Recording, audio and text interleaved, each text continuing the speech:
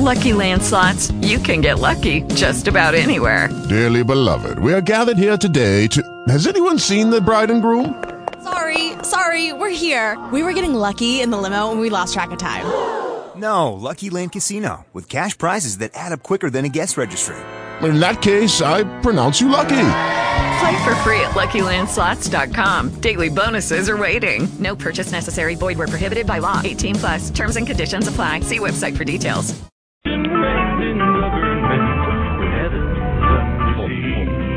Recorded live. Now a voice cries in the wilderness as the Lord prepares his church. Will his called and chosen servants be found faithful on this earth? Will we pass the test of heaven's quest, never counting earthly loss? Will we fight like Christian soldiers with our eyes upon the cross?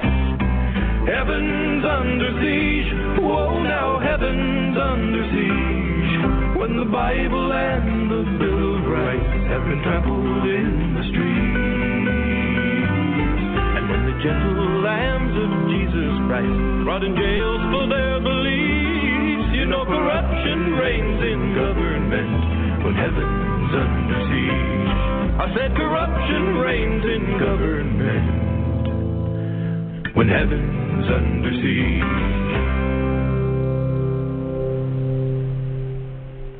And boy, can we attest to that. Wow, can we attest to that. And tomorrow, Lord's willing, I just want to announce that the missionaries to the unborn and the Christian resistance will be out in front of planned predators, the most wicked, evil, sinister, ungodly, creeping, crawling death, the plague of death on planet Earth. We'll be out there at Bedford Heights. Oh, the shame of Bedford Heights. We'll be out there at about 9:45 tomorrow morning because we really do believe the Word of God. And that's why they call us doers of the Word, not just hearers, for real. And we'll be out there rescuing those being led to slaughter and drawn to death. As the Bible teaches, also we will be witnessing, we will be rebuking, refuting, reproving, and giving the gospel message. And hopefully we'll have some more conversions for the Lord tomorrow. You know, it's right there at the gates of hell. Those are the people, virtually everybody coming in out there are on their way to hell. And as Jesus said, it's the sick that need a physician. And boy, are they. Well, Joe, I wanted to just pick up again where we left off on the Cooking for Life 26th Annual Chili Cook-Off. Again, this is one of our big fundraisers that we need to gird ourselves up and raise funds to fight to continue to save these babies. And again, we're going to have the forms to sign. And the way we do that, Joe, is we put them county by county. We have folders, and so when one of the saints are under attack, whatever that county is, and we're starting to spread this, we want to do it on a nationwide basis, or at least do it as quickly as we can. Then the saints come to the aid. They come to the aid of those that are being persecuted for their faith. Again, the address is 8671 Chardon Road. That's Route 6, about 2 miles east of Route 306. That's this coming Saturday. Starts at 4, goes to 8 p.m. And you'll have chili, all kinds of chili, because it's the big cook-off. Chili dogs, chicken, desserts, and there'll be takeout available. And so, for more information, you can call 440-338-1367. 440-338-1367. Now, the next day, Joe, you're going to have also what we're going to have there. We have these flyers for the Geauga County Tea Party, Fiddle for Freedom. That's the Fiddle for Freedom, and this is a fundraiser to bring Liberty Camp to Geauga County. And what that is about, Joe, guess what? It's about teaching children, listen, Joe, teaching children about God, about the Bible, about marriage, about the family, about the Constitution. What do you mean think everything they aren't going to learn in the public school system? Right.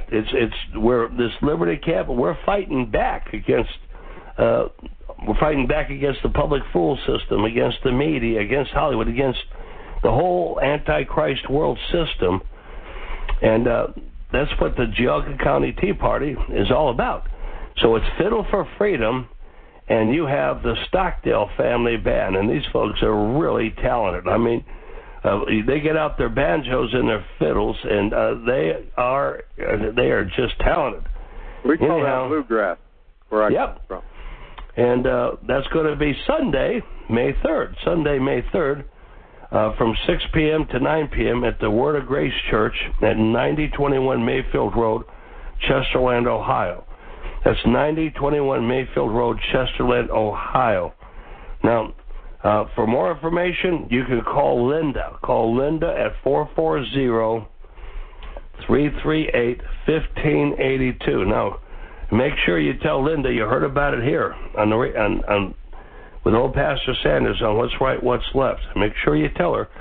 For more information, call Linda at 440-338-1582. Now, we will have these flyers available, so you'll have the address and everything Saturday, the day before Sunday.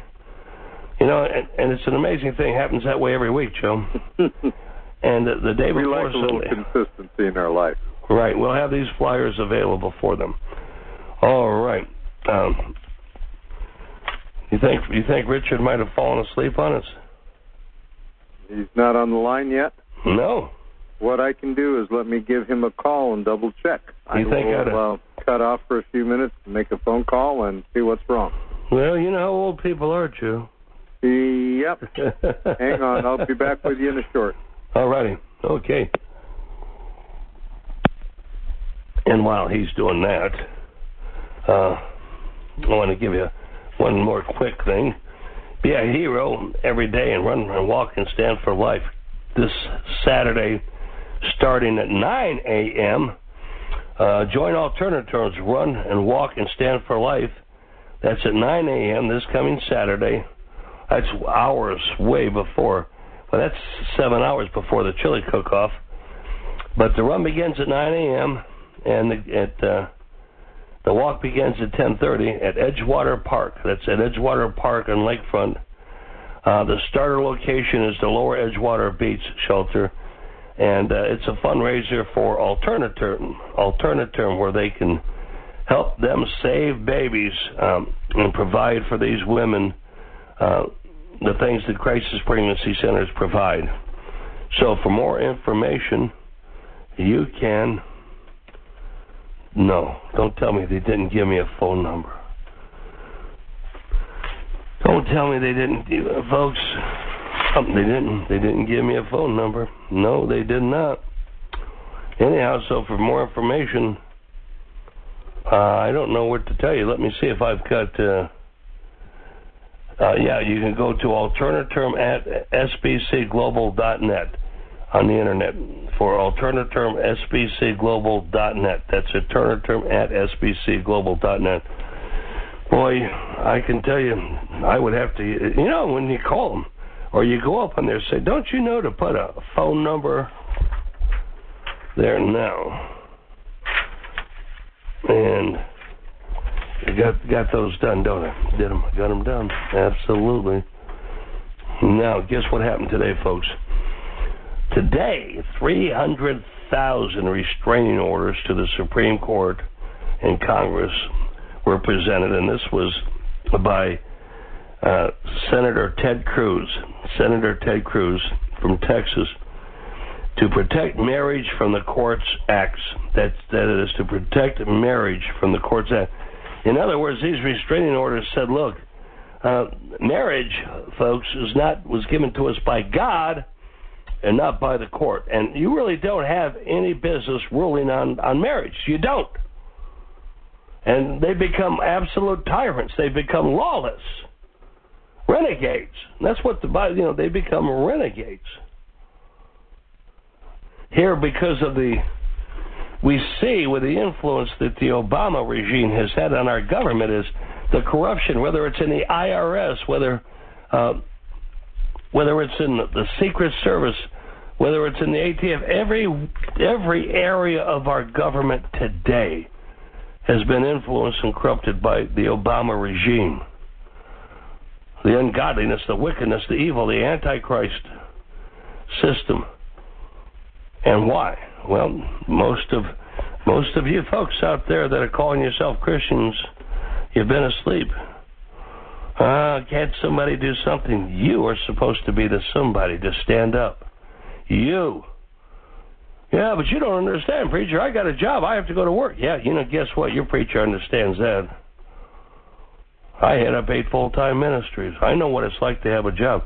But listen, ask yourself this: what is your freedom worth to you? Because I'm going to tell you, unless you stand up, unless you're willing to die for it, you're not going to have it.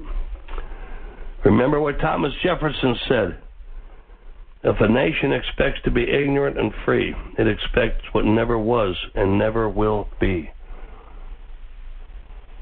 That's just a fact.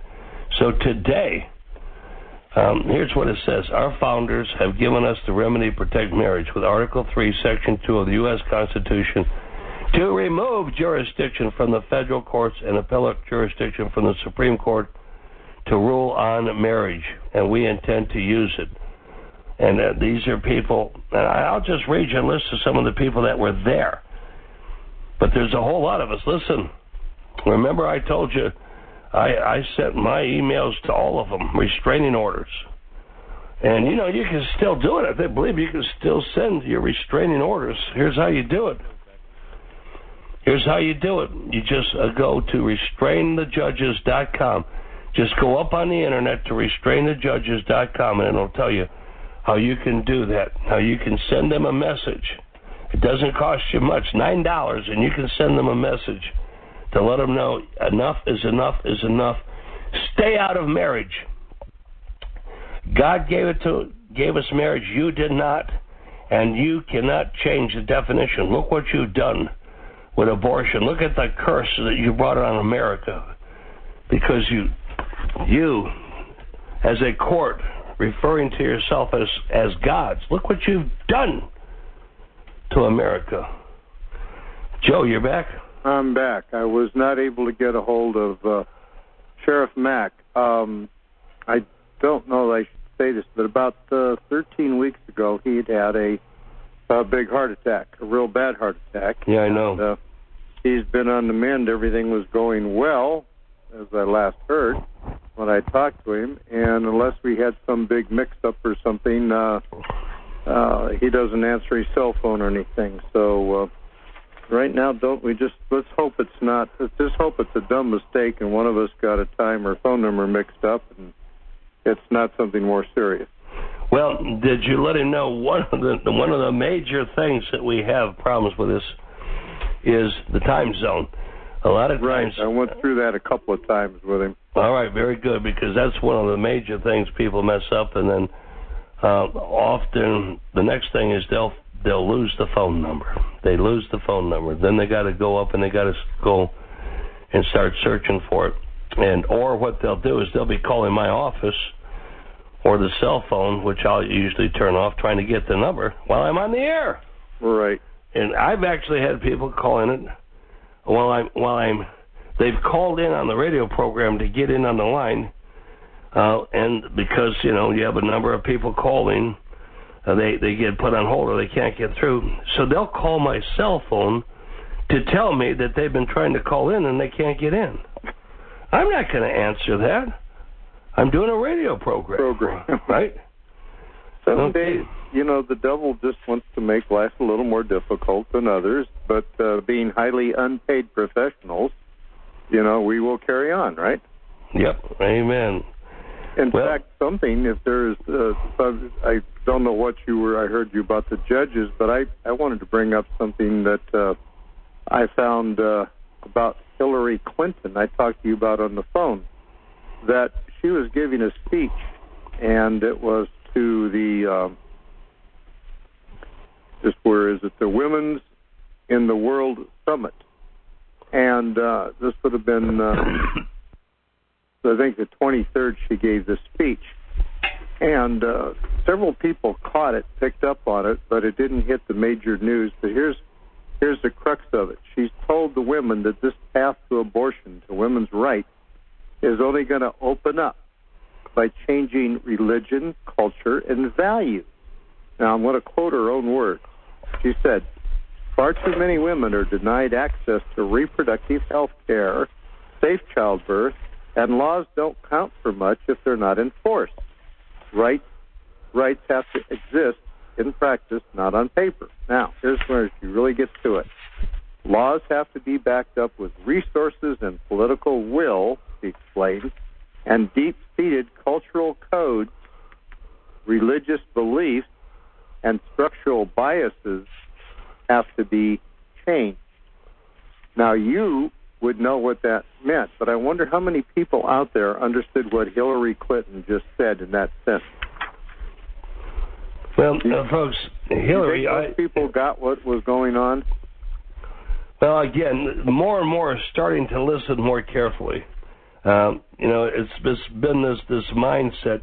One of the things that so many people, and I have friends that even though they'll tell you, I don't believe a thing I hear in the liberal media, they have been so trained, I mean absolutely so trained by the liberal media, that they can't assimilate knowledge, unless they get that warning. In other words, for years now, we've been saying, do you see what they're doing now? Do you see what they're doing now? So for years and years and years and years on this radio program, we've been telling people in the direction we're going, where we're going to end up. Well, we're here now. We're here now. And so a lot more people are starting to awaken. Joe, I think if I had 10 years ago came out with what we have for Real True Christian Resistance, these sign-up sheets, I probably wouldn't have got that great a response. Even though 10 years ago, we were well along the way. But now with what they're seeing with Abomination, this man of sin, they're starting to wake up. They're seeing how sin is being brought in virtually Antichrist. The schools are being turned in, the public school systems where the young people are being indoctrinated literally into Satanism. I mean, literally into Satanism, the Antichrist system, where what is happening with Obama has brought his Muslims into the country. And now people are starting to awaken to the fact they have over 80 jihadist training camps. Well, the other aspect of that is this monstrous regiment of women. That video that we showed is spot on. It hits it. But I'm going to be preaching this week, and it's going to be Mary's regiment versus Jezebel's. I'm going to make a comparison between good, clean, honest, truth-loving Christian women whose hearts have turned towards God, towards the Hillarys.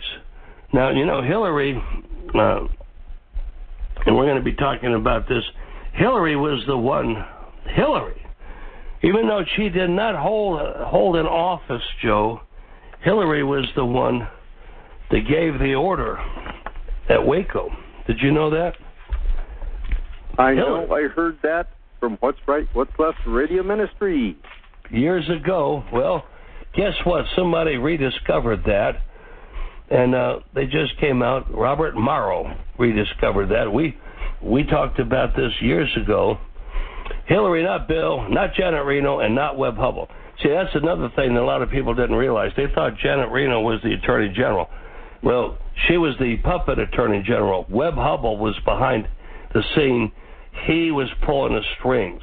They had to kind of keep him in the background, too. Webb Hubbell is Chelsea's real father.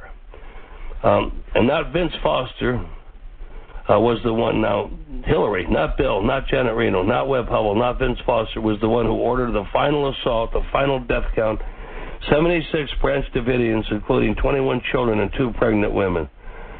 A woman in charge from Robert Morrow, and he writes this article. Hillary was the one who ordered the FUBAR final assault that on the hold-up branch divisions in Waco on April 19th, 1993. The final death count for this disastrous fiasco was 76 Branch Davidians, including 21 children and 2 pregnant women. The appalling disaster at Waco was what motivated Timothy McVeigh to participate in the terroristic bombings in Oklahoma City 2 years later, on April 19th. Hillary was putting pressure on Vince Foster, her longtime boyfriend and sexual partner and emotional husband, and Webb Hubbell. By the way, she was the one that had him done in, too. He was getting nervous, and he was about to spill the beans, and anybody who's aware of what took place with that will tell you that it was Hillary that had it done. Anyhow, in fact, well, that's another story. We'll get into that another time. Webb Hubbell, who was the number 3 guy at the Justice Department, to have a forceful resolution to Waco standoff, he goes on to say, Webb Hubbell is also probably the father of Chelsea, not Bill Clinton. And this is not me saying this is from Robert Morrill. This is what his research found out, but we were the first people to say this. On his Free Republic web link to see a photo of the striking similarity between Webb Hubbell and Chelsea. Well, that's why Larry Nichols was instructed to make sure that he never allowed Webb Hubbell and Hillary to be in the same photo together. Or not Hillary, Webb Hubbell and Chelsea to be in a photo op together. One big reason Hillary placed Hubbell in the 3rd spot at the Justice Department was so that he would not have to go through a Senate confirmation hearing where the ugly and probably true details about Hubbell being the biological father of Chelsea might be revealed in this process. Carl Bernstein in the book on Hillary gets close to this. Foster vaguely repeated his fear that the confirmation process would hurt Hillary. He seemed to know something that Nessenbaum didn't.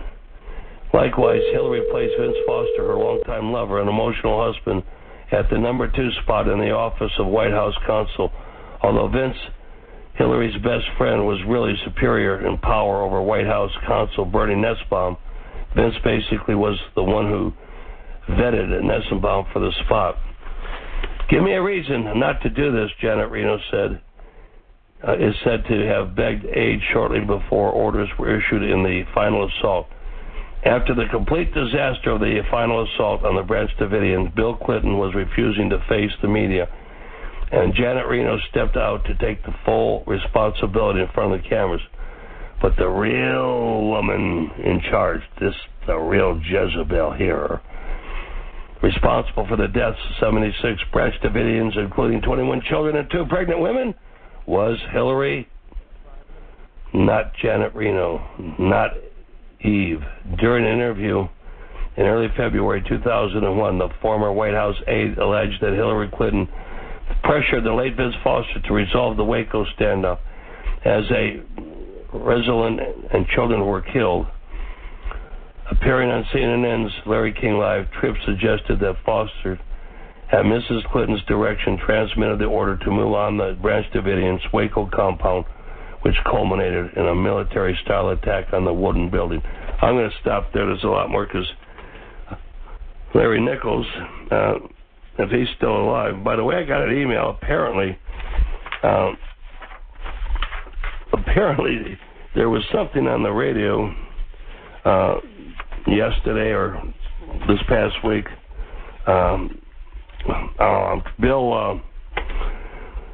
Was it Bill Benson? Apparently someone had called in and he had said that talking about here, I've got the email here.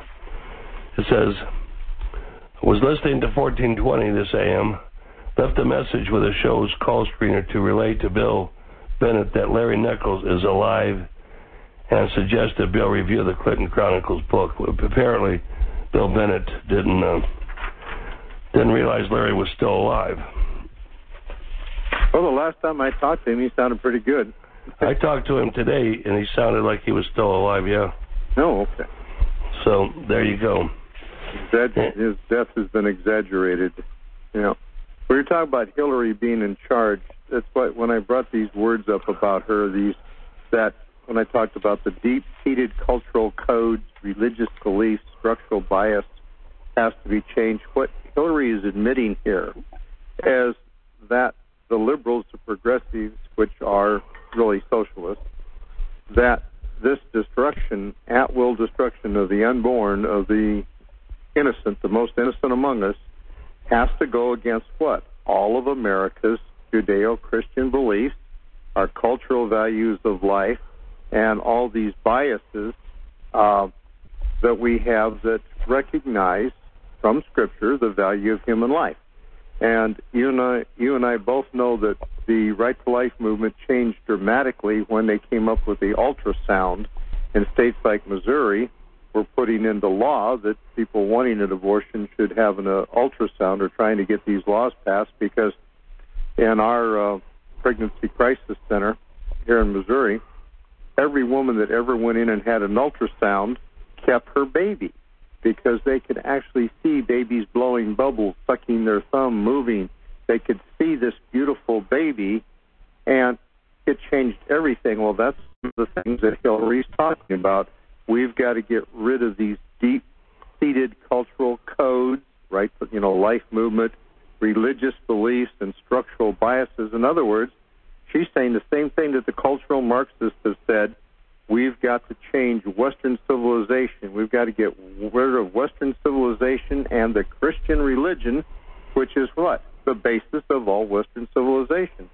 So here we have Hillary showing her true Marxist beliefs, telling it to the world, but most of the people in the media, Pastor Eddie, don't pick up on these things, don't catch it. Oh, and the first time she's told the truth in a long time. No, believe me, Joe, they pick up on it, and most of those in the mainstream media are saying, how are we going to cover for Hillary? How are we going to give her some cover for this? Again... Oh, they wouldn't do that. They wouldn't cover for her when she's telling the truth. I thought they only covered for her when she lied. Well, there is...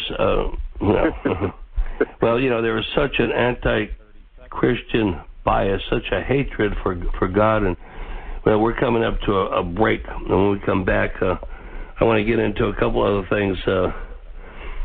First of all, the sodomite mafia and Americans' aggressive sodomite agenda.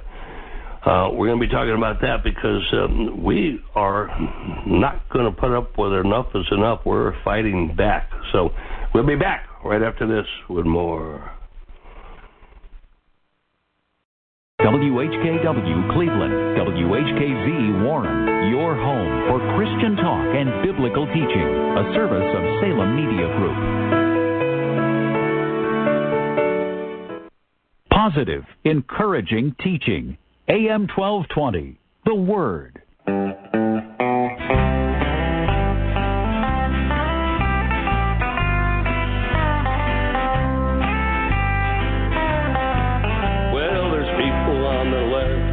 People on the right, and there's people that's in between. You better hope you're right when you leave this life and bow before the King of Kings. Bow before the King of Kings. Some say I'm a little bit too far right when I write and sing my song. But on Judgment Day before God's throne, I'd rather be right than wrong. Lord, I'd rather be right than wrong.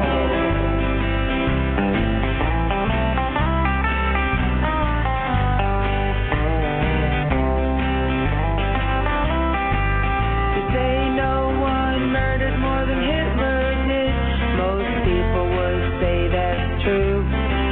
But over 50 million babies that were never born might disagree with you. Yeah, they might disagree with you.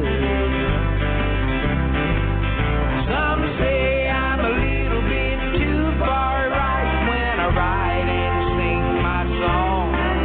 But on Judgment Day before God's throne, I'd rather be right than wrong. Lord, I'd rather be right than wrong.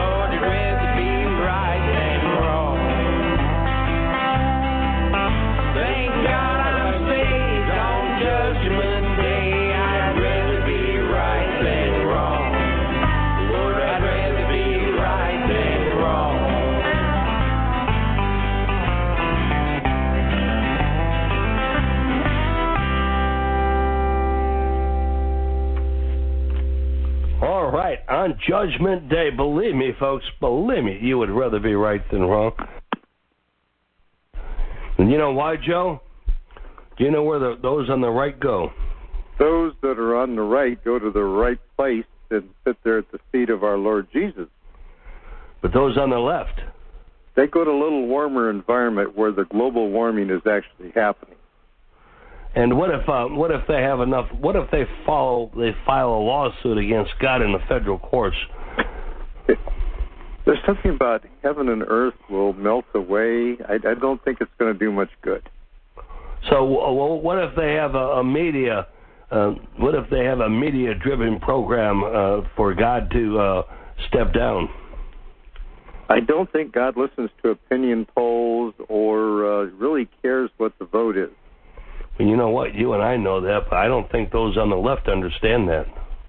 I don't think there's a lot they do understand when it comes to truth and wisdom and knowledge of God.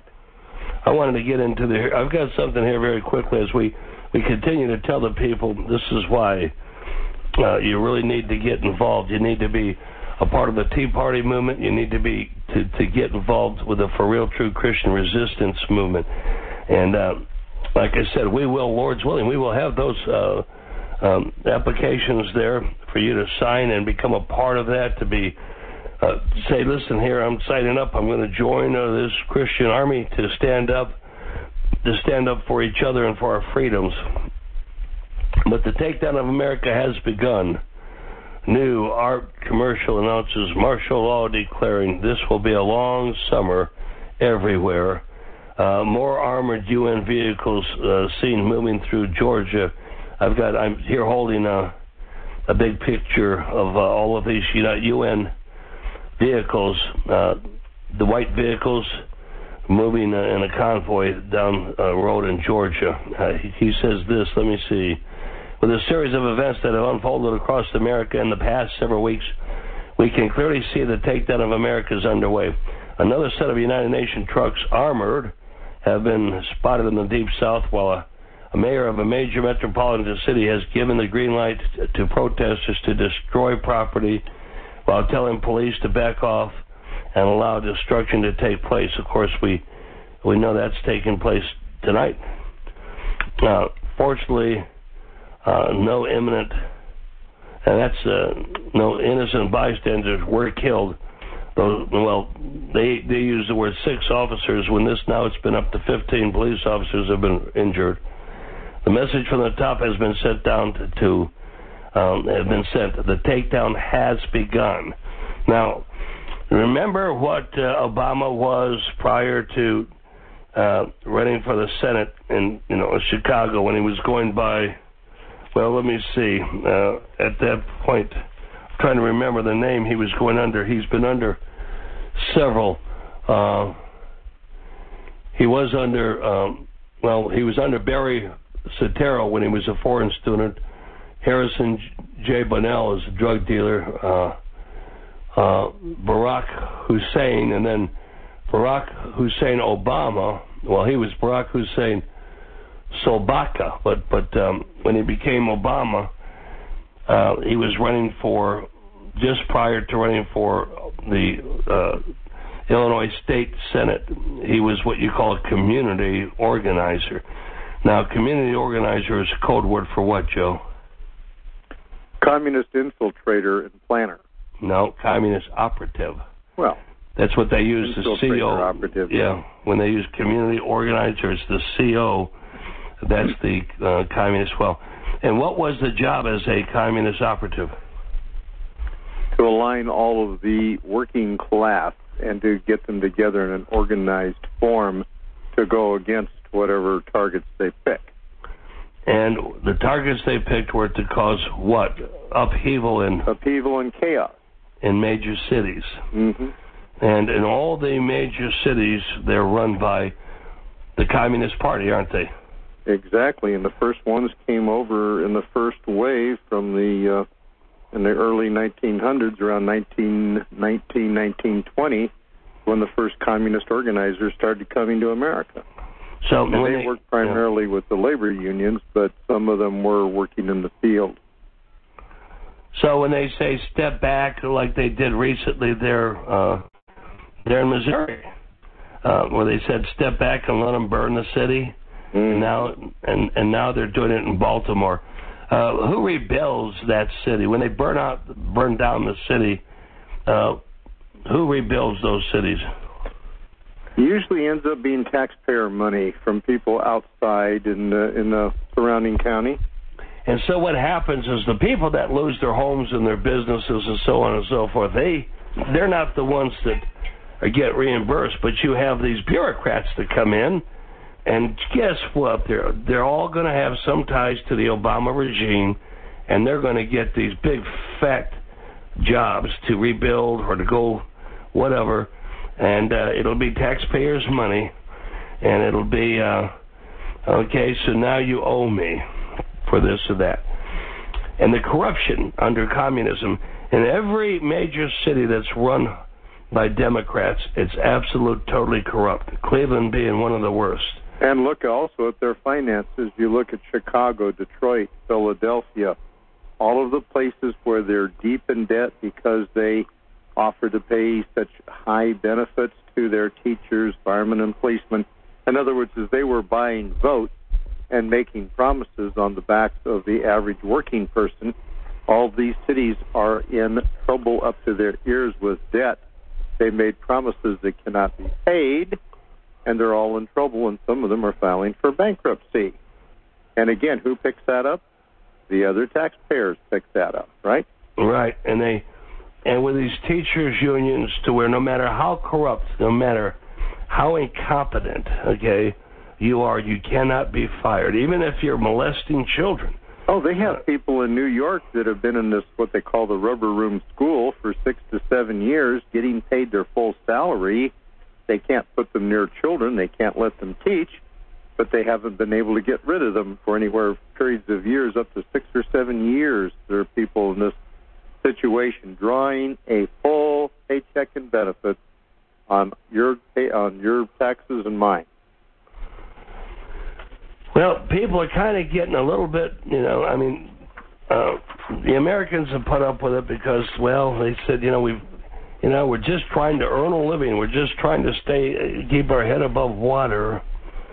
But now there's something that's much more sinister. A lot of people aren't able to keep their head above water. They're seeing themselves fall further and further behind, and they're now starting to see things come apart. They're starting to see the rotten culture.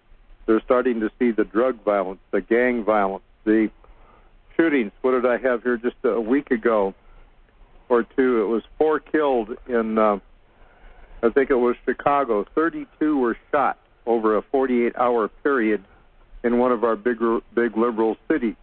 Well, Joe, listen to this. This is something that I have thought up, Joe. And this might be astounding, okay? This but what if, one of those Joe, real biggies, right? Right. What if the intention all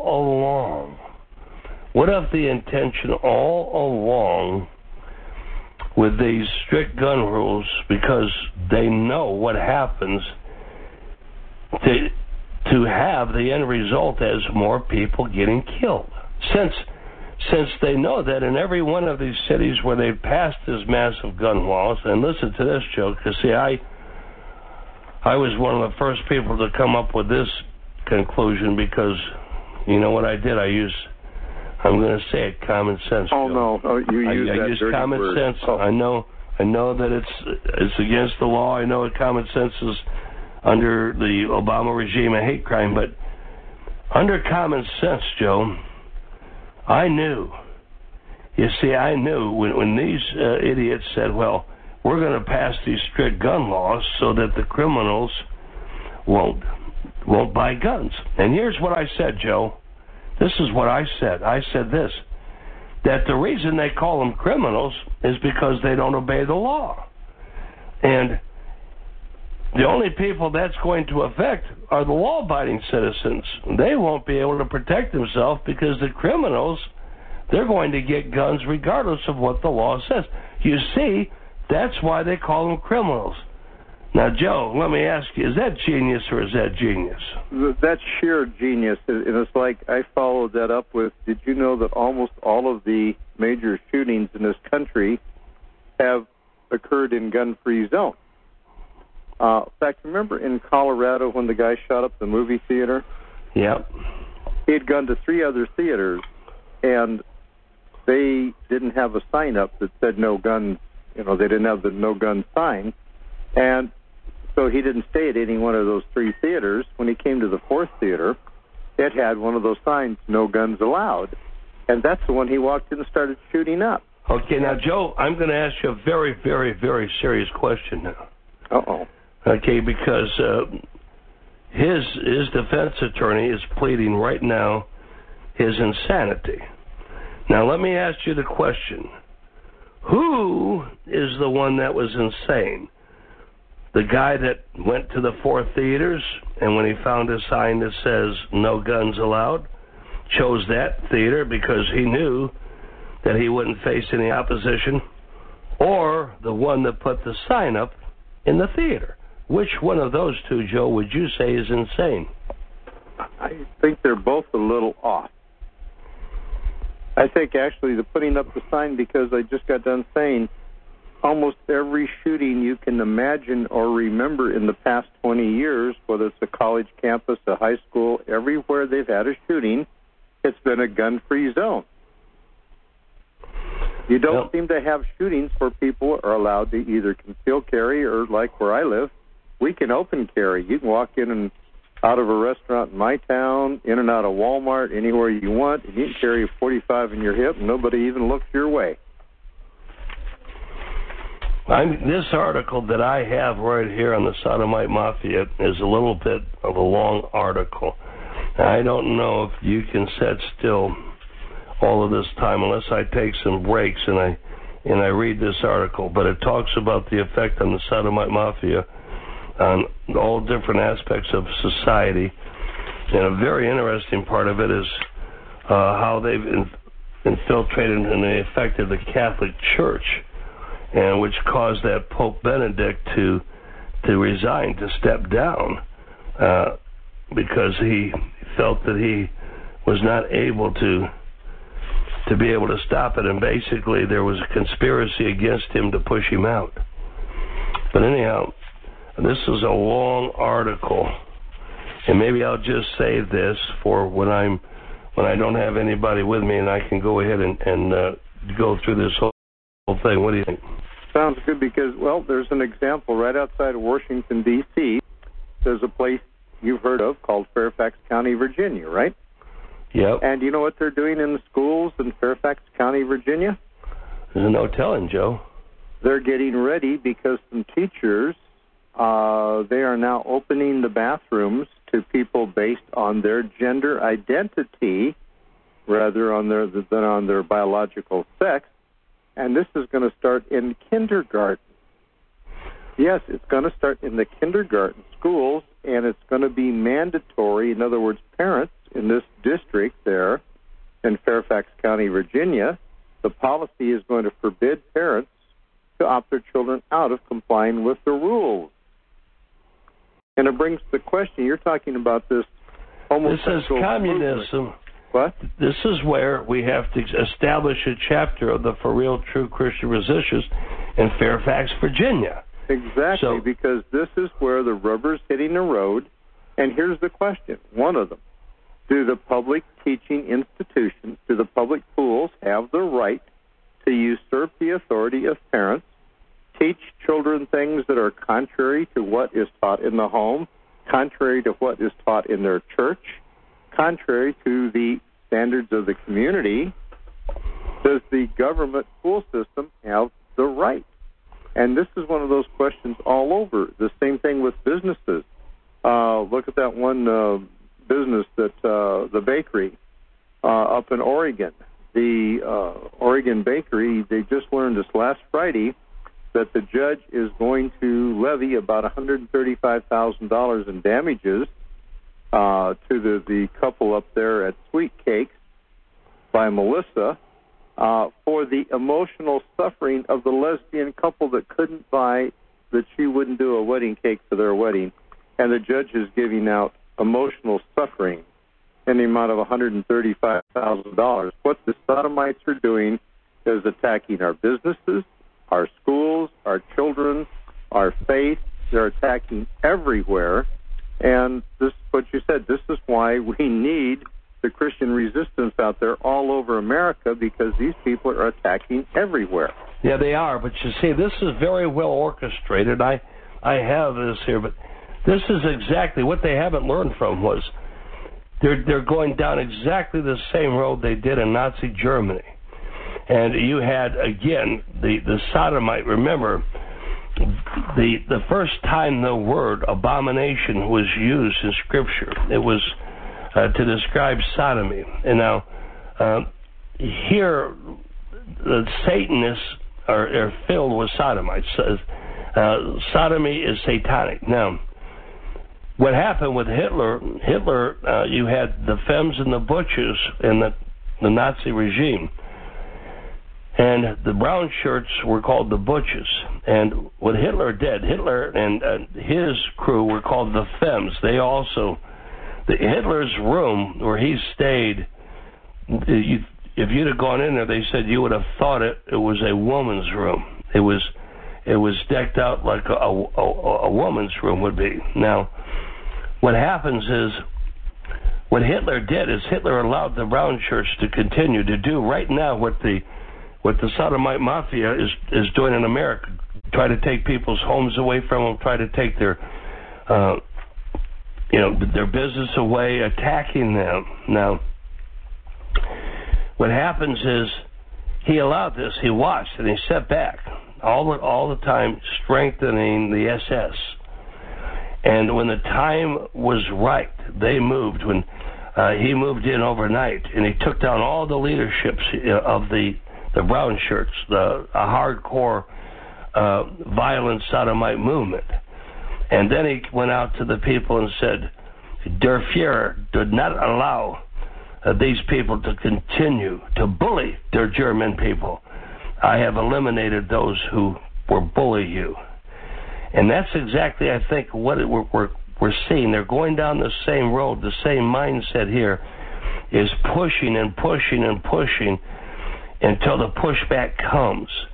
And exactly. Well, look at Cuba. When the communists took over Cuba, you know what they did with the sodomites? They threw them in mental institutions, those that they didn't shoot. Well, here's another... They used them during the revolution, but the minute the communists got in power, mental institutions and firing squad for the sodomites. Doesn't history tend to repeat itself? Evan, you and I mentioned that a few times before. Yes, we have. Now, there's two bodies of people, if you will, on this planet who are not going to conform to the Antichrist system. We will not conform to the world, okay? Obviously, the true church, and the true church is very small. The vast majority of those that have a profession of faith are in for an extremely rude awakening. You know it, and I know it, okay? And we're not going to give in. We're not going to compromise. We'd rather be dead than to live under this bondage, and we are not going to embrace their sin. You see, because what the sodomite movement is doing is they're trying to force people either reject Jesus Christ, reject him, and that's what these federal prostitutes, black robe prostitutes they call judges, that's what they're trying to do. They're trying to say reject Christ by embracing sin, or you're going to lose your house, you're going to lose your business, you're going to lose your freedom. Now, the other group that won't give in to that either, believe it or not, are the hardcore fundamentalist Muslims. Now, they've already adopted a lot of the Antichrist ways, but only a small percentage. There is a percentage of Muslims who are hardcore sodomites. They believe that women are just above a dog, and so they think that it's not clean to have sex with the women, but they'd rather have with young boys. And the only way they have sex with women is to propagate. But they're not going to give in either. And what we're talking about, when you can call it communism, you can call it progressive socialism. When it all boils down to liberalism, it's the Antichrist system. The Antichrist system. So those two groups are not going to give in, and these are the two groups that the Antichrist system is marked for elimination. They have marked us for elimination. Their goal and their saying is either assimilation or elimination, one or the other. So, Joe, we are in for a real battle, and that's why we're continuing. Because the enemy of my enemy is my enemy, right? Right. Now, you were talking, was that Fairfax, Virginia? You said that was taking place? Yep, Fairfax, Virginia, in the public school system. Okay, well, I would urge somebody from Fairfax, Virginia, you folks out there listening to me in Fairfax, to contact our office at 440-338-1367. We will show you how you can start right now to organize to fight back. Believe me, you can scare them. I mean, you can fight back. Joe, we've seen, and I know in my own lifetime, I've stood up to them. I've stood up to corrupt cops who were on the take, corrupt judges in courts. You can stand up to them, folks, and you can back them down. And I'll tell you why. Because the Lord says that you're more than conquerors in Him, that we are more than conquerors, that He that is in us is greater than he that is in the world. If you understood that, if you're truly saved, you have a power that's much greater than you think, if you are truly saved. So I would encourage anyone from you folks out there who have the mettle. First of all, those of you that are saved, if you have the indwelling of the Holy Spirit, and you want to stand up for you folks in Fairfax, for your children, if you want to stand up and run to the gap, as the Bible says, who will stand for me in the gap? If you want to fight on the Lord's side, if you have the courage and the integrity to stand and fight for your children, we'll jump into this battle with you. We'll show you how you can start recruiting Christians. When you start coming out in large numbers, it'll make a difference. And believe me, it really makes a difference when it comes to courtroom observers and others that show up. Are you willing to do that? Anytime the Christians show some force. Now, this thing in Virginia, they were considering this, and they were going along without a lot of resistance until a division of the American Family Association found out what they were up to, put out alert to parents. But it's going to depend on whether or not the community really comes out in protest. And you and I have seen all across this country, when the people stand and really protest and really go out in large numbers, the enemy backs off. But only when the Christians take the field, and too often we can't get enough people to take the field to have a good team. Well, that's true. But when we do have enough people, and that's exactly what Coach Dobemeyer was talking about here. We're victorious. When we get a team together, we have victory. Last night, that's exactly what Coach Dobemeyer, and he too is getting a very good response, Joe. He said he's had thousands of people that have already signed up now for the Salt and Light Brigade. And so we're going to, we've had a little problem getting this thing up on the Internet. But we're going to be working on that to where people can sign up on the Internet. And hey, you know, that brings something to mind. I want to interrupt you right then, because one of the things that you could use is some volunteers. And too often we forget to ask the people out there that live there near 14781 Sperry Road, Newberry, Ohio, where the office and ministry headquarters are. You can use all kinds of people, and especially if there's somebody out there that is very skilled in computers or web work or things like that. You could certainly use volunteers in that area, couldn't you? We can use a whole lot of volunteers, a whole lot. And see, what happens is what they have to try to understand, Joe, is that this war is not entirely up to them. we have volunteers that come, and often what happens is they see the scope of what we're up against, what we do, what we're doing, and a lot of them they don't have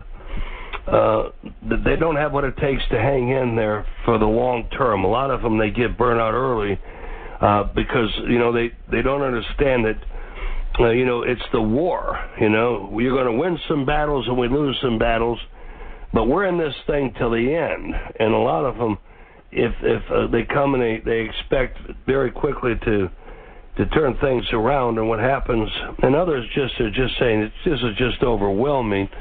What you guys are doing is overwhelming. Well, you know what? The cost of freedom is high. It's very high, and the price has been paid over the 238 years. It's very costly, and blood and broken bodies and dead soldiers, and the money and destruction. I think we couldn't calculate what it's cost us to be free to this point, could we? No. I'm going to open the phone lines and take some calls, Joe. Phone lines are now open at 888-677-9673. And you folks at Fairfax, Virginia, if you want to fight this thing, call my office at 440-338-1367. That's 440-338-1367. All right. And the phone lines are now open, and I got it. Let's take John. John, you're in the air. Hi, Pastor Sanders. Hi, Pastor Larson. God bless you. Hey, John. Say, Pastor, the reason I called, I went through, I make these phone calls every chance I get, for Pastor, or for Dr. Holbein, for the heartbeat bill, and tonight when I called that number in Colorado for Chaplain Klingenschmidt, an actual human picked the phone up, and the guy told me that Chapter Klingenschmidt has been reinstated. I don't know if you've heard anything about that or not, or... No, I haven't. I know that he has gotten... I know that they got a lot of phone calls, and that's an example of what we're talking about when people stood up. And you know what, John? You just reminded me of something. We have a man right now, and we have a couple from our church, and George and Shirley Wells. George is in the hospital, and he is in very poor shape. And he's in very critical shape, and he's going to have a feeding. He hasn't eaten in about 2 weeks, a feeding tube put in. And I had promised to pray for him last night, and forgive me, but what happened, I got so many things going on. So right now I want to ask everybody out there to join me, everybody out there. George is in critical shape, and also we went and visited a big Jim yesterday,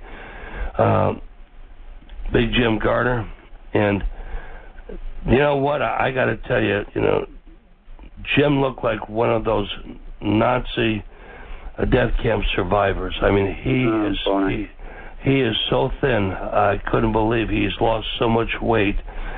So I want to pray for both of these fellows. Lord, I want to hold up George right now. First of all, I know that Lord, he's in very critical condition, but and they say, well, there's nothing he can do. Well, Lord, we know, Father God, Lord, that miracles is what your expertise. And we would ask, Father God, we just want to hold George up and ask, Lord, that you would bless him, Father. Be a comforter to him. Lord, if it be thy will that you touch him and make him whole. But if not, Lord, we ask that you be with him and comfort him in this time. And his wife, Shirley has gone through so much. This has been so very, very hard on her, Lord. And I just would ask, Father God, that you would be a comforter and a blessing to both of them. And Lord, Jim Garner, Father God, Big Jim has always been such a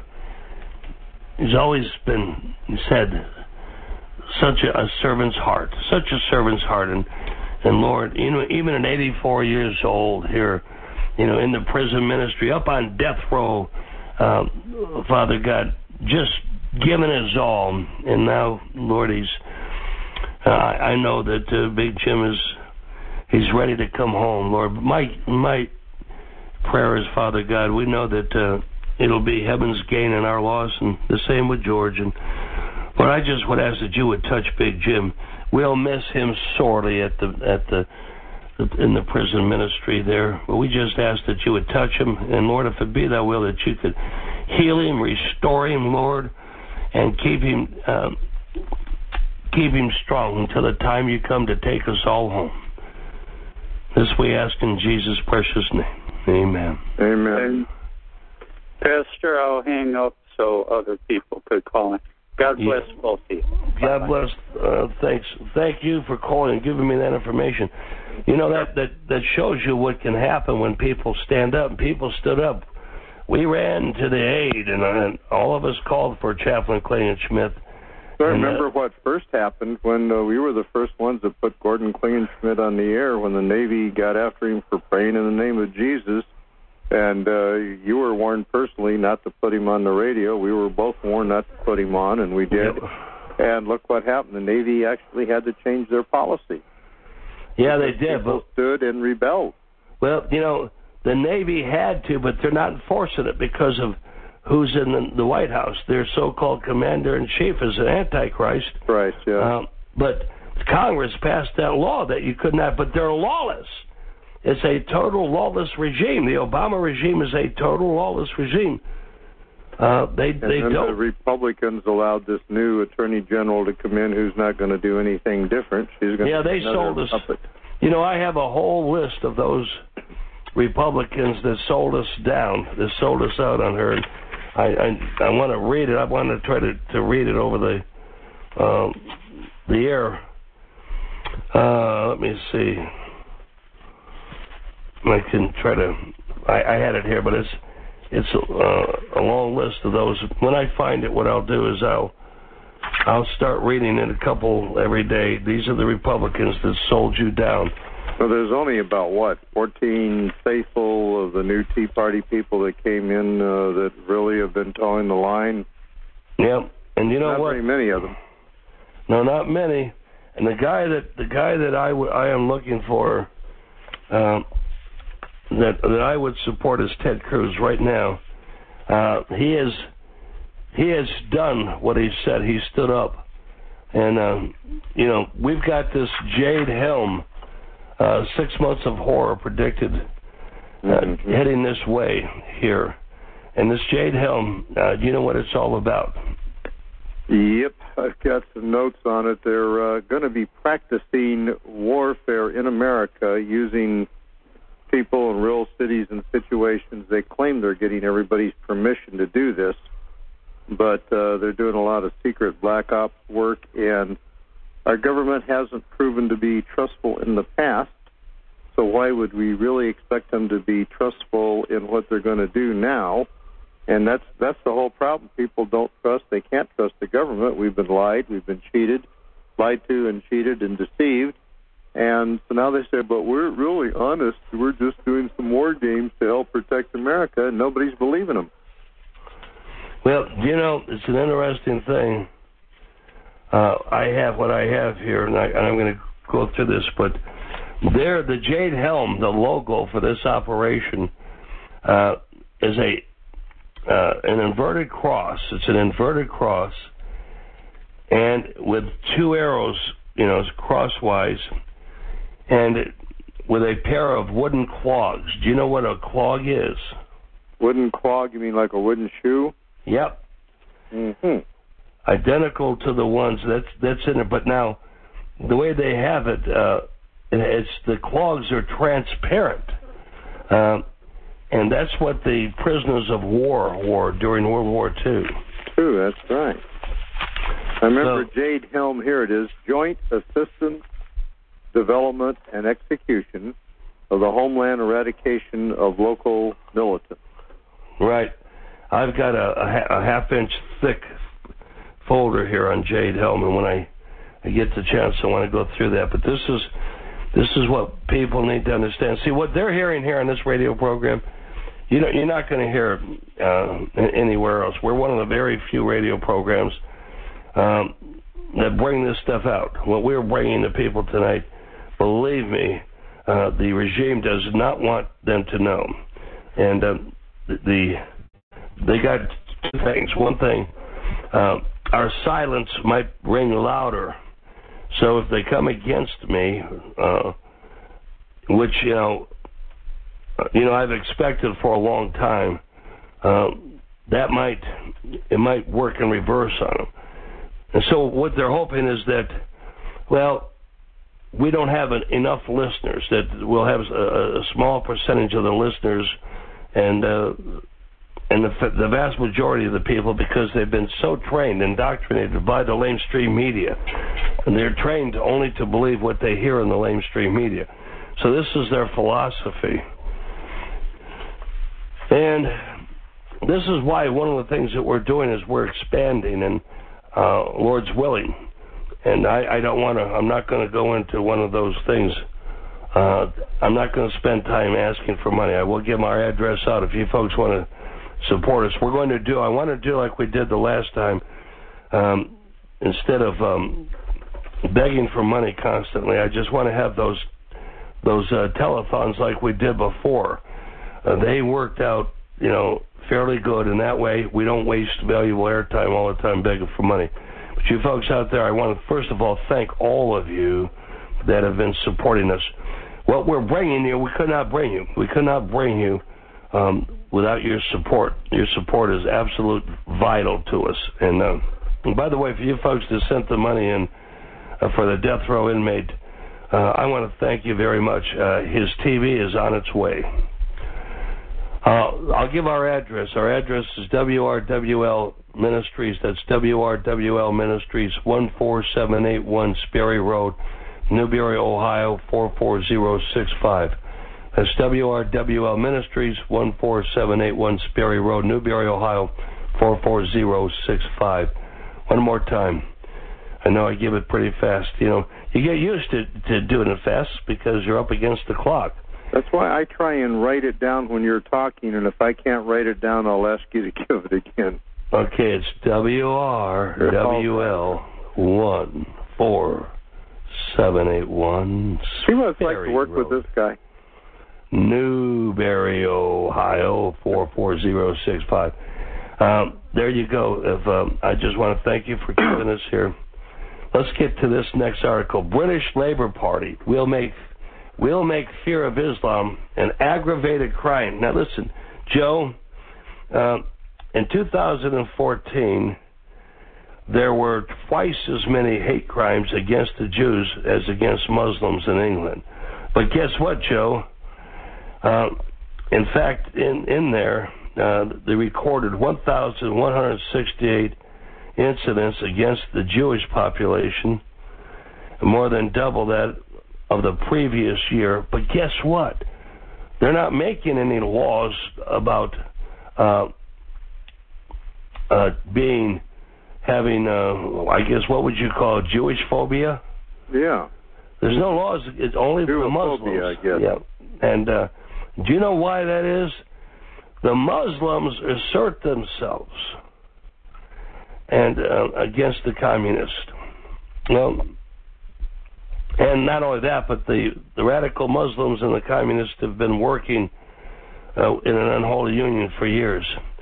But British Labour Party, this is an article posted by Jim Hoft, and it goes on to say, and here we thought that the U.S. Communist Party was, well, they used the word Democratic Party, was the nuttiest political group in the whole world. But the British Labour Party announced this week they will outlaw the fear of Islam. A future leader government committed to outlaw the scourge of Islamophobia by changing the law. This is what Hillary. This is exactly. They've moved to this stage, and this is what Hillary is trying to do, saying people will adjust, and they will change their religious belief. Hillary will force them to change their religious belief, like their Führer says. Anyhow, it says, We are going to make an aggressive crime. Now, let me start all over. A future Labor government committed to outlaw the scourge of Islamophobia by changing the law, making it an aggravated crime, according to the party's leader, Ed Miliband. And do you know who this guy looks like? He looks like the governor of New York, Cuomo. Oh. We are going to make it an aggravated crime. We are going to make sure it is marked. It is marked on people's records with the police to make sure they root out Islamophobia as a hate crime. Miliband told the editor of the Muslim News, Ahmed J. Versi, in a wide-ranging exclusive interview. We are going to change the law on this so we make it absolutely clear of our abhorrence of the hate crime and Islamophobia. It will be the first time that the police will record Islamophobia attacks right across the country, he said. Labor Party manifesto pledged to take a zero-tolerance approach to hate crime regarding the growth of Islamophobia. Oh, and they say as well as anti-Semitism. We will challenge prejudice before it grows, whether in schools, universities, or social media. We will strengthen the law on disability, homophobic, and transphobic hate crime. Well, again, this is...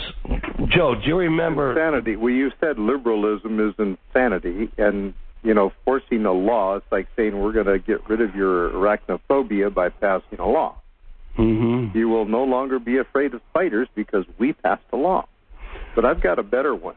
Do you remember what the 24th was of April? The anniversary of the genocide there of all the Armenian Christians. Oh, yeah. Syrian Christians, the Greek Christians, right? Yeah. Well, think about this. Barack Obama, when he was running for the Senate, when he was running for president, he came out and he was talking about he held a firm conviction that the genocide was not an allegation, an opinion, point of view, but fact, documented fact, historical body of evidence. He said, quote, as president, I will recognize the Armenian genocide. America deserves a leader who speaks truthfully about the Armenian genocide and responds forcefully to all genocide.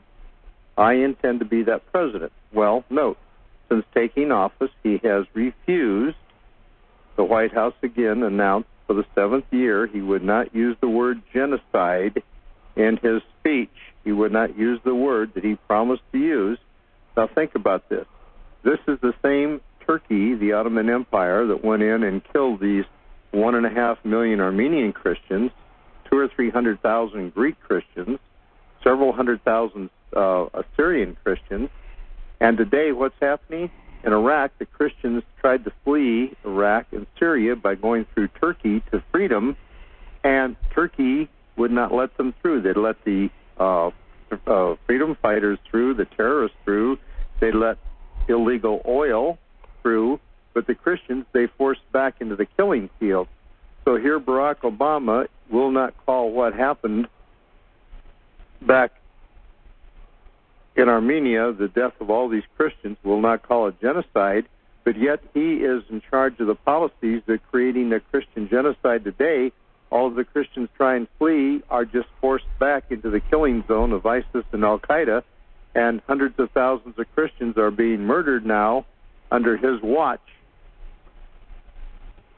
Only this time it's his policies that are causing the genocide. And yet I noticed the news, none of the news picked up on this. Not one single news organization has mentioned this. Well, we've been talking about it here on this radio program, and obviously there you go, the very same thing again. Now, first of all, Barack Hussein Obama has to lie. Under communism, remember what Marx said, Engels, they all, lying is not an elective. Remember, communism, or what they call progressive socialism, liberalism, is anti-Christ. It's whatever the teachings of the Lord Jesus Christ were, they are in total opposition to. And so... the end always justifies the means of accomplishing the end. He has told so many lies since he's been in. First of all, remember, his regime was going to be the most transparent. It has been exactly the opposite. Mm-hmm. He promised he was going to call this a genocide that went on, and he hasn't done it in 70 tries. He said he was going to uphold the Constitution.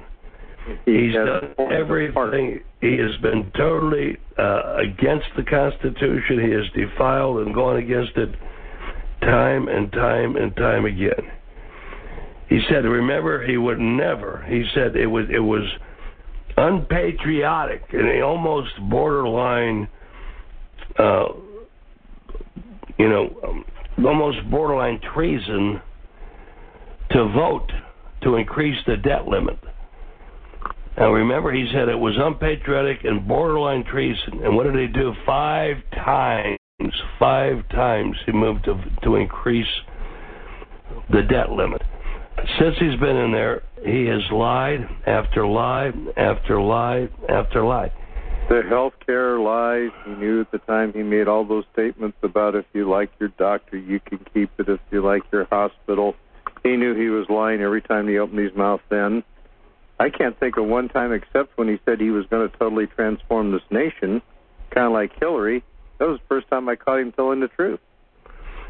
Right. Well, the better word for this nation would be to destroy. He wants to destroy this nation. He's been doing that. He's weakened our military. He has demoralized our military. We have the smallest Navy now that we've ever had. Listen, it would not surprise me, and I got to tell you, I think a lot of these admirals and people in the Navy are thinking the same thing. It would not surprise me if he was to set an aircraft carrier out there. You know how big they are. What a target they are with several thousand men on it, and tell them to stand down and not protect themselves. Give them rules of engagement that were, you don't fire back. It would not surprise me. It would not surprise me a bit if he was to say, look, I'm going to give you, for Allah, 3,000 men on this ship. I will sacrifice these 3,000 men for Allah. That would not surprise me one bit. What do you think? Right now, nothing this man can do would surprise me. I don't think there's any limit to the evil that he is willing to try to do. Whether he can get away with it, but he would be willing to try almost anything, I think. You know what surprises me is we opened those phone lines. I expected those phone lines to burn up, with the topics and what we're talking about tonight. I think maybe sometimes when you get a real serious topic, a lot of people are thinking and listening, and even we get overwhelmed sometimes with the just how big things are that are happening in the news, how fast things are happening, and we're on top of it. I can imagine that some of the people find us just overwhelming. I've got an article here. It's a picture of the crescent topping an Islamic temple in Idaho. And the title is Muslim turned Christian warns of radical Islam in Idaho. Concerns over radical Islam are emerging in Idaho. This week, a former Muslim turned Christian pastor warned a crowd at a Republican event that the threat of Muslims moving to the state. Speaking to the Bonner County Republican women on Tuesday, Sharam Haden said Muslims who support Sharia law and aim to kill anyone who doesn't agree with their interpretation of Islam are trying to move into the United States and also to Idaho. I have witnessed one. They're here. I mean, believe me, you've got, over 80 jihadist training camps now. I have witnessed what Islam has done to freedom of religion, freedom of conscience, freedom of the press, the rights of women, the rights of minorities, and the rights of sodomites. The Bonnie counters sought daily be quoted Hayden. The rights of any group that disagree with Islamic government. We are in an ideological war, he warned. Don't listen to officials who say we are not in an ideological war. A State House panel recently rejected the child support enforcement bill after Idahoans testified that the state could potentially be bound to enforce Islamic law under the act. I found that interesting. Now, I started asking what they wanted all along. They wanted us to accept their faith, and by accepting their faith, you got to remember that Islam is not a religion. It is a political system, a religious system, and a military system. In other words, it is a caliphate. It is a way of living within a society. The society does not have borders. Now, I started to ask you this before. That film, do you remember the film that we sent you a DVD, America's Final Warning, Islam's, where it talked about Europe's fatal mistake? Yes. And have you watched that? Yes, it was one. It was very upsetting. My wife found it very upsetting because she mentioned a lot of things that we've talked about that were in that, but it really brings it clear. Okay, now, did you see there in England? Now, here you've got the police there. I mean, the government in England where they've got no-go zones where the police don't go. They warn you. They've actually got it posted. If you go in there, you're on your own. You won't get any protection. Yeah. Mm-hmm. But there's a group of Christian activists. They be a small group, but they're not afraid. Those are fearless men, fearless fighters, and they're fighting both against the communist, political correct government of London and the radical Muslims.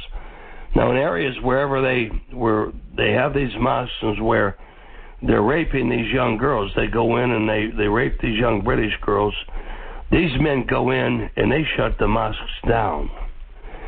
They're doing what the government is gutless, and like our gutless government is afraid to do. They're going in. Notice they aren't getting any publicity either. No, but they are right here. This is what we've been talking about, and I want to show again what a handful of Christians can do if they go to the battle, if they stand. Absolutely.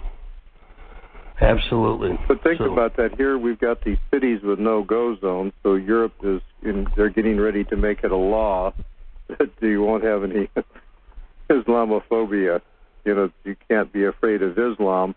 At the same time, there's pictures of those signs, you know, don't go there, you will not be able to protect you. Now, doesn't that sound like an oxymoron to you, or is it just me? Well, again, who is the author of confusion? Satan. What time are we living in? The end times. Okay, we are in the great apostasy. And that's exactly the way it was described in Scripture. It's perfect, a picture perfect, exactly. A time of great confusion, right? Yep. And if that isn't confusion, I don't know what is. It's standing there looking at a sign that warns you not to go someplace because it's controlled by Muslims. At the same time, they're passing a law that says it's going to be against the law to be afraid of Islam. Right. So, again, you know, I preached a message on that confusion, illusion, and delusion. And that's exactly what they're doing. And we're at this time, America, you need to stand up. And listen, if you're in a church where you have a pastor or a prissy preacher, he tells you, look, there's no sense in resisting. The Bible says it's going to happen. If you resist, get out of there. Get out of there, because you have a hireling in that pulpit. And I'm going to tell you what, he's done sold his Lord out. He will sell you out in a heartbeat. Get out of there, and get out of there now. If that's what you're hearing from them. And, you know, the other thing, Joe, is, you know, when they are FEMA credentialed, they are not allowed to tell them. And so, folks, if you ask them, take a look at their face, look them dead in the eye, and see what they say when they answer you. Often what happens is the eyes are the windows of the soul, aren't they, Joe? They sure are. That's what God tells us. Yep. So Anyhow, we're out of time. I want to remind the folks again, tomorrow we will be out there at the corner of Rockside and Route 43 in Bedford, rescuing those being led to slaughter and drawn to death, because we really do believe the Word of God, and that's why we're called doers of the Word. So we'll be out there at about 9 a.m. or 9:45. So if you'd like to come out and join us, we'd be more than happy to have you. If you want to be a doer of the Word, stand up against the darkness and the sinister darkness. Fight against the night. Joe? The more who are willing to help carry the load, the lighter the burden. Absolutely. And this is our time. God has raised us up right now for such a time as this. So it's now or never, Joe.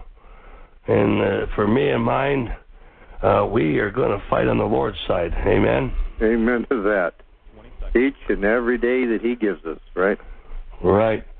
Well, we're coming to the end of the program, so we want to say until tomorrow, good night, God bless, and remember, always, you ready, Joe? Ready. Keep fighting the fight.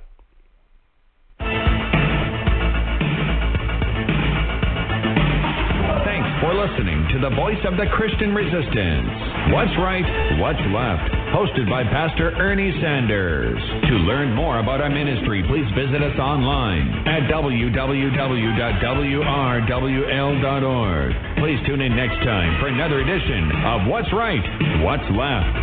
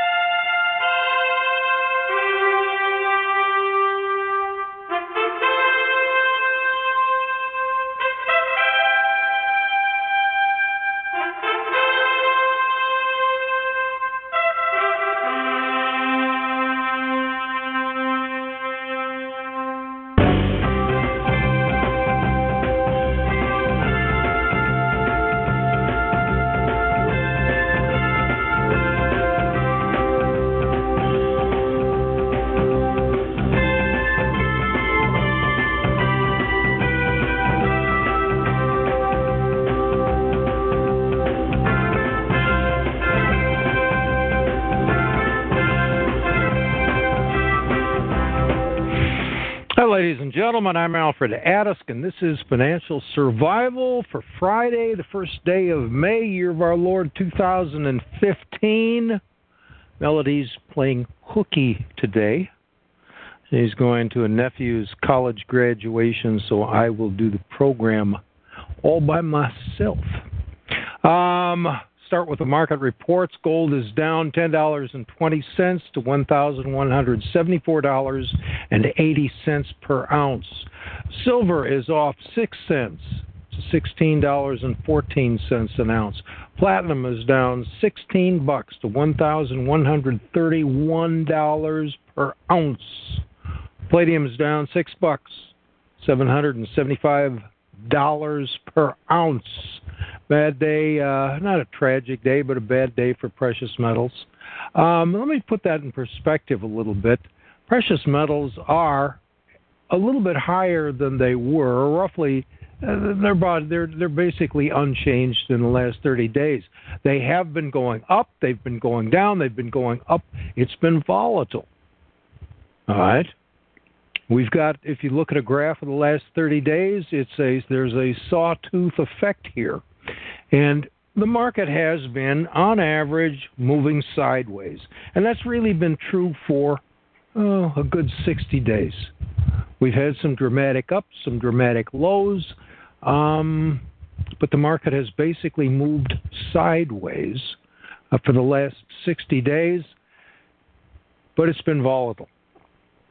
And what that often indicates, if you follow charts, and insofar as charts can be relied on in a world where numbers appear to be manipulated, I mean, I don't know what you can tell off of charts. If it's true that the powers that be are setting the price of gold or trying to force it down, and the market is trying to force the price up, what is the real price? It's hard to say. And what are the values of charts if we live in a world where the numbers are manipulated. What do charts tell us?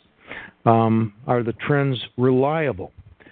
Insofar as the charts are reliable, and we see them moving sideways, we see the price moving sideways over the course of the last 60 days, and really we can almost go back 3 months for that sideways movement. With volatility, it indicates that a change is on. We may be on the verge of a dramatic change. That the trend, which has been sideways, when it becomes volatile, it will often suddenly go up or suddenly go down, and we'll talk more about that when we finish with the balance of the report. But what does it all mean right now? Well, for me, it means more for me. Price of gold goes down. That just means it's easier to buy. It's less expensive to purchase, and you buy and you buy and you buy, and you keep stacking as best you can against what I believe is a moment when we're going to see a serious decline in the price of paper assets. And when that moment arrives, whether it comes next week or next year, don't know. When that moment arrives, I believe that the price of the purchasing power, the value of gold, will increase dramatically as the value and purchasing power of paper debt instruments like stocks and bonds and pension funds fall dramatically. But we'll watch and see. Will that happen? I can't give you prophecy. I can only say that's what I think will happen. Let's continue with the balance of the report. Dow Jones is up 180 points today to 18,019. Dow Jones has also been moving sideways. Just as gold has been hanging more or less around the $1,200 per ounce range for a month or more, Dow Jones has been hanging around the 18,000 mark, all right, for the last couple of months. It has some moments when it goes significantly above. It has moments when it falls. It seems below, but it hangs around 18,000. NASDAQ is up 56 points to 4,998. New York Stock Exchange is up 84 points, almost 85, to 11,134. U.S. dollar index is up 0.48 to 95.24, but this is another important point. The dollar index was pushing up against the 100 mark back perhaps a month ago. It has since, apparently that was its peak. The dollar was growing more valuable, particularly on international markets. It was growing more valuable as measured on the U.S. dollar index, which is the U.S. dollar teeter-totter. We've got the dollar on one end of the teeter-totter. On the other end, we have 6 foreign fiat currencies.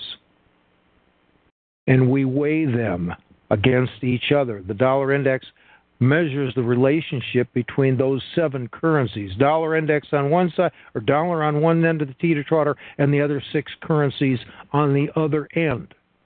And when those other 6 currencies are significantly inflated, their end of the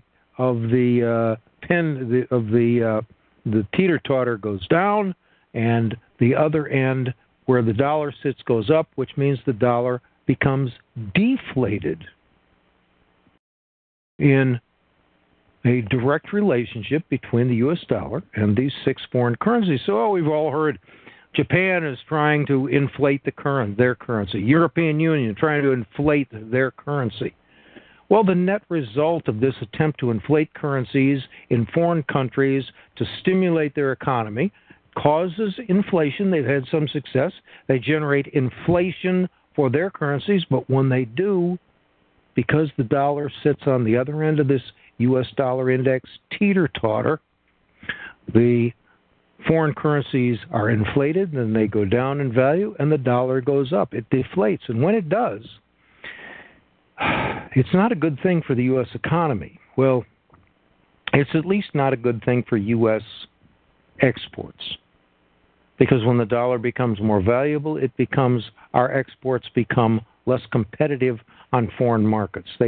People can buy products from Europe that are basically identical to products from the United States, but because the European currency, the euro, has been inflated and losing value, they can get better deals out of Europe than they can out of the United States, and therefore Europe tends to be stimulated by inflation, while the U.S. tends to be destimulated, if there is such a word, and pushed deeper into recession and perhaps even toward depression by deflation. European currency is inflated, U.S. currency is deflated. Two ends of the teeter-totter. When one goes into inflation, the other one goes into deflation. We've had deflation on the international level, as measured by the U.S. dollar index. It's been present for most of a year now. And we've seen the dollar increase in purchasing power and value by up to 25% during that year. That's bad for exports. It's also bad for borrowing. It means that people tend to pay off their debts with more valuable dollars. Now, most of this problem has happened on the international level rather than the domestic level. But just the same, we've seen some influence where if you're a debtor, if you're a borrower, you're going to pay off, you're going to have some slight deflation so far in the U.S. economy.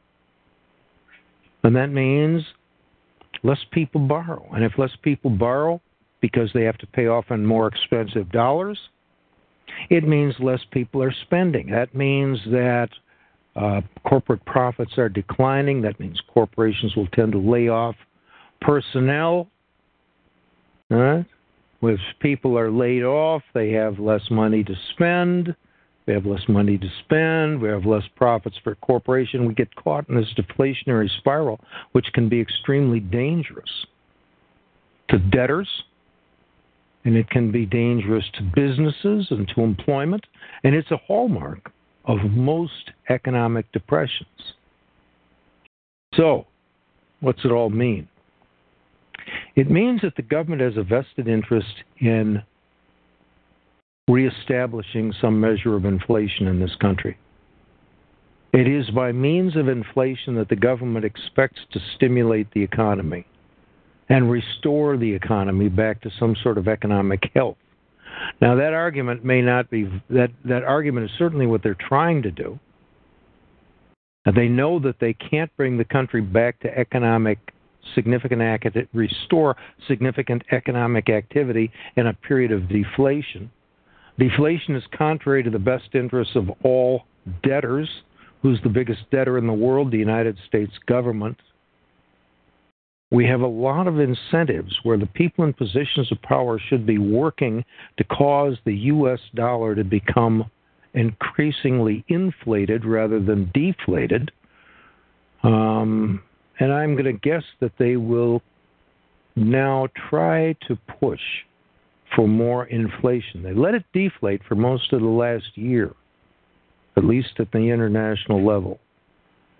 I'm going to guess that the damage done has been sufficient to a point where the Federal Reserve and the United States government will no longer allow the dollar to be deflated and become more valuable, and will try to be more active in making the dollar inflate, and thereby stimulate the economy and increase exports and allow people to borrow money and pay back the debt with cheaper dollars, and hopefully thereby stimulate the economy.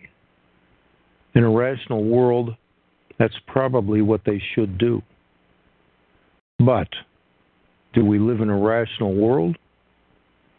And do we really have people in positions of power in our government who are going to do what's right for the American people rather than what's best for certain special interests and perhaps long-range plans for things like the New World Order? A lot of people think the answer to those questions is no. So, what are we going to do? You know, we've had a difficult couple of years here for gold and precious metals. But we still have to look at fundamentals, not trends, fundamentals, and ask ourselves, in my opinion, the question is, can the paper debt instruments like stocks, bonds, pension funds, bank accounts, can they continue to hold their value, or are they headed for some sort of a collapse? We'll talk more about that in just a moment. First, let me just finish the market report by mentioning crude oil. It's down 48 cents a barrel to $59.15 per barrel, which is not cause for alarm. I mean, oil is going back up. It went down to about $45. It may have dropped a little below 40 briefly, but $45 was basically the bottom. And it's now back up after being up over 100, fell down to 45, was very scary, difficult for people who were invested in crude oil. It's now back up to $59.15 per barrel. That's a decent recovery for crude oil. All right? And it's evidence that deflation is waning. The forces of deflation are being reduced. I don't mean that they're stopped necessarily, but again, from my perspective, the government and the Federal Reserve should have powerful incentives to cause the dollar to be inflated rather than deflated, and I'm guessing that we're going to see them act on those incentives, and we're going to see more inflation in the near future rather than more deflation. We'll watch and see if that turns out to be true. If it does turn out to be true, we should definitely see the price of gold and other precious metals, commodities, tangible investments rise while we wait for a problem with the paper debt instruments and the equities markets and so on. Let me talk about Mark Faber. He's the author of the Gloom, Boom, and Doom Report. Here's an article from CNBC. Faber was recently interviewed and said that he believes stocks, the headline is Mark Faber, stocks are about to fall 40% at least. Now, is this it's true that he said this. It's almost certainly true that he's right, but it's also true that he doesn't know when. Right? He can't tell you if the stocks are going to fall 40% next week or if they're going to fall 40% 3 years from now. But what he does say is this. He's the editor of the Gloom, Boom, and Doom Report. He believes stocks in the U.S. and in many places around the globe are in a central bank-fueled bubble. And I think he's right. The market prices are artificially manipulated to stay high in order to encourage people's confidence in their national economy. And it's not just happening here in the United States. It's happening in countries around the world. They're trying to fuel booms in their markets because people tend to look at that as a reliable barometer and indicator of how their economy is doing. If their national markets are doing well, then they say, okay, things are cool. We're doing okay. If the markets go down, people, oh my gosh, the sky is falling. Much of the public's reaction to the markets is irrational. They aren't really that much of an indicator of what the economy is doing. They still are. I understand it's, they're to some degree an indicator. But if you are inclined to believe the idea that market prices are manipulated, then what does that tell us about the economy? It tells us that the price and the markets are set by people who want to maintain some sort of an illusion, or they want to exploit the markets for their own benefit. But those manipulated prices, if they are manipulated, those manipulated prices are not the free market. They're not telling us. If the prices are manipulated in our precious metals, in our equities, and so on, if they're manipulated and artificially influenced, they're not giving us an accurate indication of what's happening in our economy. I use an analogy all the time that I use it on a regular basis. When they manipulate the market, it's like walking into someone's home and holding a match under the thermometer that's associated with the thermostat in your home. And it might be freezing. Your home might be freezing, but as long as they hold a match under the thermometer, they can say, oh, look, it's very comfortable. 60 degrees, 70 degrees, 80 degrees. You can sit around and put on your Bermuda shorts, kick back, get your sandals. When the temperature, in fact, is 20 degrees, but because the thermometer is being artificially stimulated and manipulated, people are saying, oh, my gosh, it's warm out. We're okay. It's warm. It's 80 degrees in this house. And it's just not true. Well, the markets are like that thermometer. And if you accept the idea that they're being manipulated, then the temperature that we get from our thermometer, like the Dow Jones, for example, or the New York Stock Exchange, the temperatures we're reading don't tell us. The temperatures we read on our thermometer, they're not really telling us what the actual temperature in our home or in our economy really is. We're being misled and deceived. And if that's the case, then you have to start looking and say, why do I invest in this, that, or the other? How do I make my investment choices? It can't be based on trends.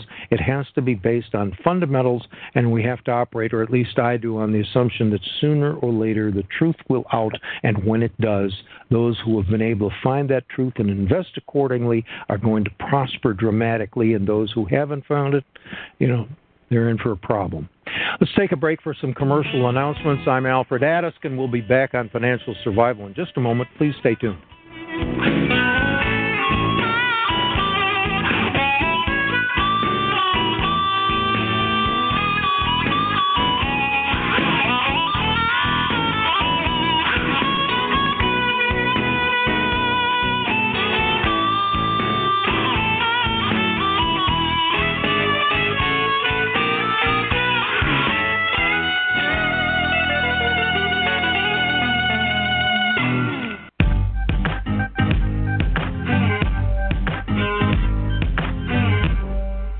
Have a heart condition and emergency rooms and medical doctors are not an option, you need our emergency heart attack kit. 5 concentrated liquid formulas enter the system in 60 seconds to protect your heart muscle, strengthen heartbeat, increase circulation, relieve pain, and make breathing easier. When seconds count, you want all the help you can get with our emergency heart attack kit. Easy to use and portable in a 1-pound compact kit for your purse, briefcase, or car. Call Apothecary Herbs now for your emergency heart attack kit, toll free, 866-229-3663. That's 866-229-3663. International callers dial 704-875-8010 or order online at the3ws.thepowerherbs.com.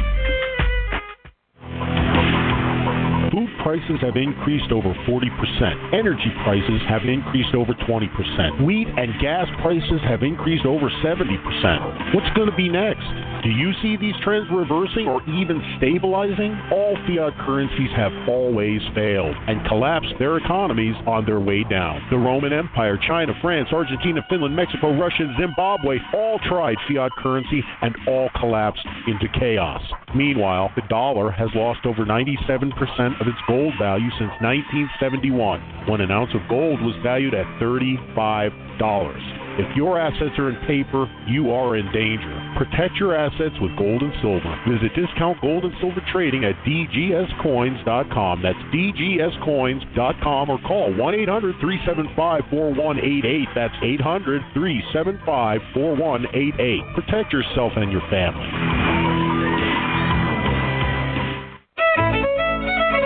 American Voice Radio Network is heard on Galaxy 19 at 97 degrees west, transponder 23, frequency 12115, audio PID 2595. AVR is heard on the left side audio channel, and AVR2 is heard on the right side audio channel. Remember, both AVR and AVR2 are on Galaxy 19. Same network, double the choices.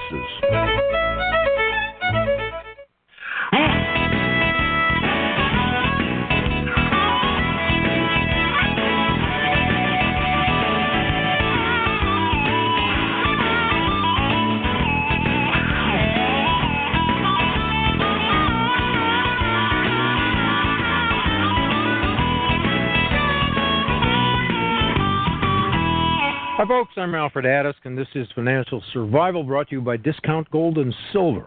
1-800-375-4188 for all your gold and silver coin needs. Give Melody a call, 1-800-375-4188. We're talking about an article where Mark Faber, the author of Gloom, Boom, and Doom Report, is predicting that stocks are due for a 40% fall, reported by CNBC. And I want to finish up with that a little bit. He says, for the past 2 years, I've been thinking that U.S. stocks are due for a correction, but I always say a bubble is a bubble. And if there's no correction, the market will go up, and one day it will go down big time. And what he's communicating here is this idea. It's hard to know. There's not much doubt that the markets are being supported by a bubble, artificial stimulation. The government has injected, and the Federal Reserve has injected, a certain amount of fiat currency into the economy. They've tried to inflate prices, at least in the markets, and they've had some success at doing it. They've held the markets up, Dow Jones, for example, at 18,000 or thereabouts for a while. Faber believes this is a bubble, meaning the price is artificially sustained. And when he says, I always say a bubble is a bubble, well, he's belaboring the obvious. Of course it is. But if it is a bubble, it's going to pop. And while it might take years to inflate a bubble, when the bubble pops, it deflates almost instantly.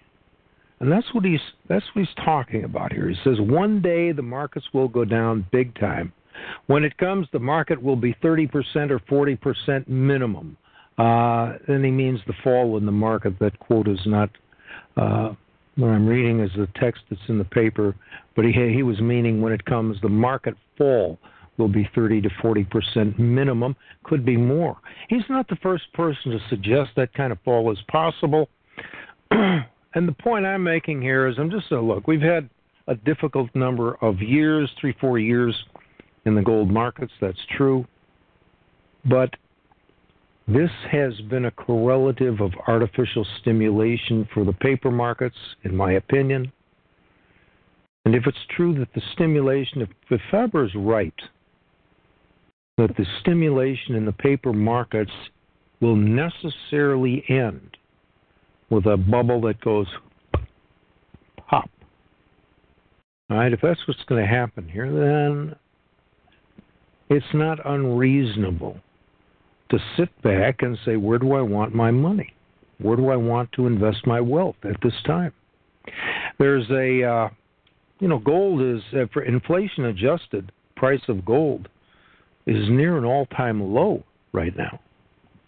And historically, people understand fundamental principle of investing is you buy low and you sell high. And if gold is at or near an all-time low when it's adjusted for inflation, it tells us now's the time to get some gold. Right? And the problem with this is that while we can sit back and say this on a rational basis, well, buy low and sell high, everybody gets it. There's not one person in the audience that doesn't understand that if you want to buy a product or you want to buy an investment, the object is to buy low, pay $100 for it at a low price, because you know that the price is going to go to $200 and you can make a $100 profit. You buy low, you sell high. It's obvious, but the problem is it's not simply rational. It's counterintuitive. Everyone sits back and says, oh my gosh, the price is falling, the price is going down. I don't want to buy now. I'm going to wait till what? Till it's high? And I can have confidence in buying. I will derive my confidence from the trend. You see? And when the trend is reestablished for a bull market, then I'll buy. Well, the maximum profit is obtained by those who anticipate the bull market and buy when the market is low, and most people say you're crazy to buy. That's the time to buy. And it's counterintuitive because we don't want to. It seems risky. It seems, oh my gosh, I don't want to. No, but everybody says you're crazy. No, that's the time. That's the time.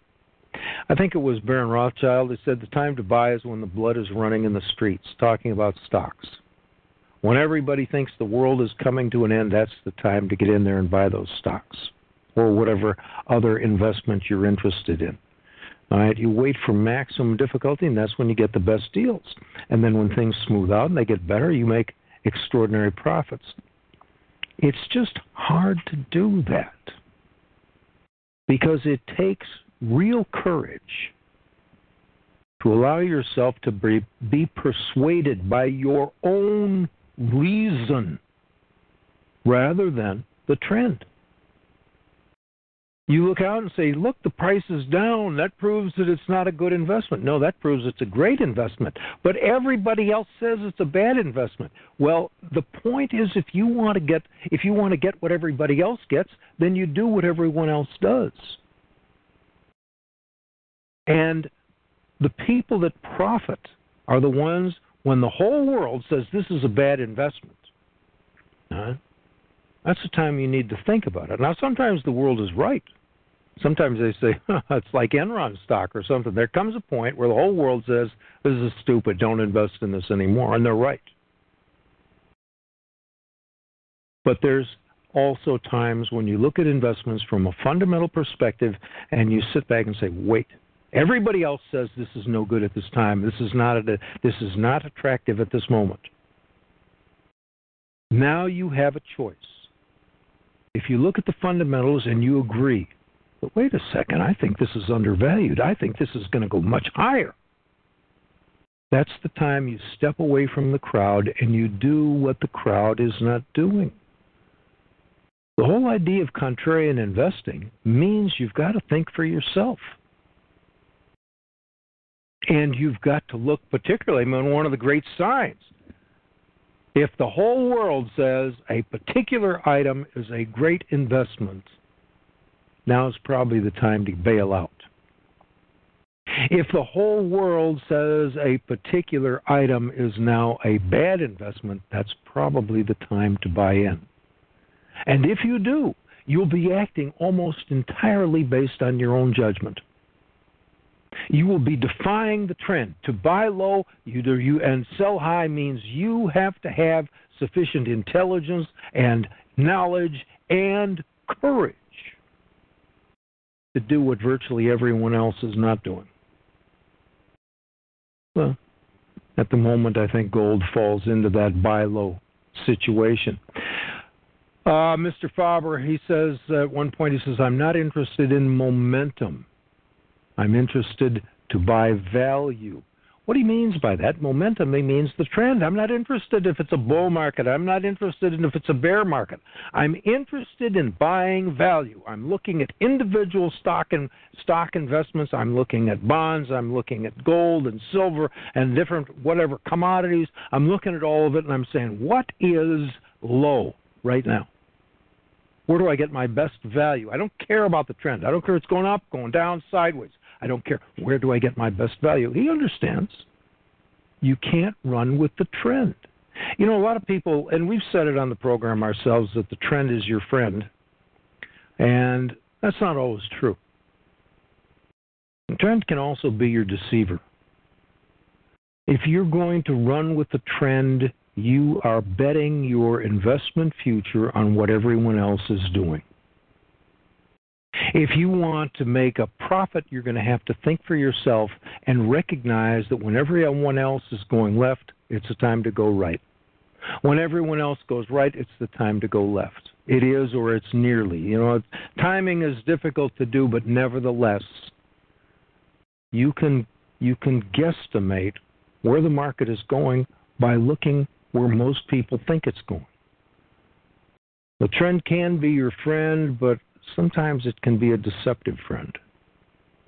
And if you're going to make investments, you have to keep your eyes peeled. You have to look out and say, wait, what is happening right now? What's happening right now?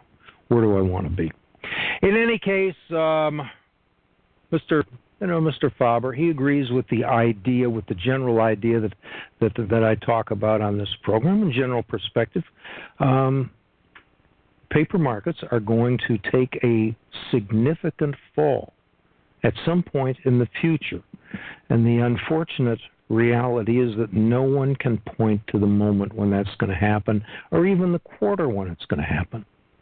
We have people that are saying, oh, it's September. It's September. Maybe. I won't say it's not going to happen. But nobody really knows. And there's the problem. And again, if you want to buy low, sell high, you're going to have to think for yourself. If you're going to buy low, you're going to buy at a time when the herd is saying sell, sell, sell. If you're going to sell high, you're going to sell at a time when the herd is saying buy, buy, buy. That's when you sell. That's when you make that profit. And it's not just a function of intelligence. It's not just a function of knowledge. It's a function of courage and independence and a willingness to stand on your own 2 feet. So, having said that, let's move on. Here's prosecutor, something from the Washington Times. Prosecutor rules Freddie Gray's death a homicide. 6 officers charged in death. Baltimore State's Attorney Marilyn Mosby announced Friday that Freddie Gray's death has been ruled a homicide. Marilyn Mosby, again, Baltimore State's Attorney, announced criminal charges against all 6 officers suspended after Freddie Gray suffered a fatal spinal injury while in police custody. 6 officers have been slapped with multiple charges, including manslaughter and misconduct.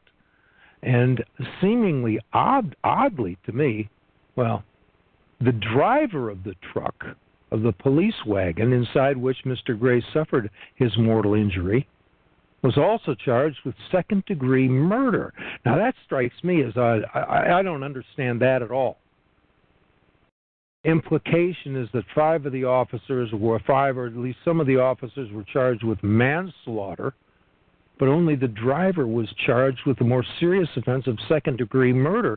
And I don't understand how the driver, unless it happened when the vehicle was stopped, how did the driver get away from the seat in order to kick, punch, do whatever to Freddie Gray? I mean, the one guy who shouldn't have been able to strike Freddie Gray should have been the driver, and yet he's been charged with second-degree murder. Ms. Mobley, the prosecutor, again, has said no one is above the law. That is a bunch of crapola. There's lots of politicians that are above the law. Nevertheless, in this particular instance, it looks like the police are going to pay a price on this. She was also quick to note the charges were not an indictment of the entire force. At some point while he was in custody, Mr. Gray suffered a mysterious spinal injury and died a week later. Ms. Mobley said the officers failed to get Gray medical help even though he requested it repeatedly after he was arrested on April 12th. Ms. Mobley also determined that Gray's arrest by the Baltimore police was unwarranted. All right, and there's truth in that. It's true that Gray requested medical help. They didn't give it. They didn't provide it. That's going to cost the city of Baltimore a bunch of dollars. All right. Whoever Gray's relatives are, parents, family, whatever, they're about to they're going to be able to retire probably about 18 months, 2 years from now by the time they get fooling. And maybe not even that long. There might be a settlement reached much more quickly, much sooner. Was Gray's arrest justified? No, it wasn't. It was unwarranted, just as they say. They're right about that. All Gray reportedly did, and Gray had been arrested nearly 20 times. And I've seen his arrest record, or at least I've seen one source on the internet that gives a list of the crimes that Gray has been arrested for. It's somewhere in the neighborhood of 20. I didn't count him. I'd heard he'd been arrested 20 times or thereabouts. But I scanned the list, and virtually all of the arrests were for petty offenses. All right. Most of them were for drug dealing or drug possession, which is evidence that Mr. Gray was not all that smart. Right? I mean, if you're going to be arrested 20 times for drug dealing and or drug possession, I didn't notice.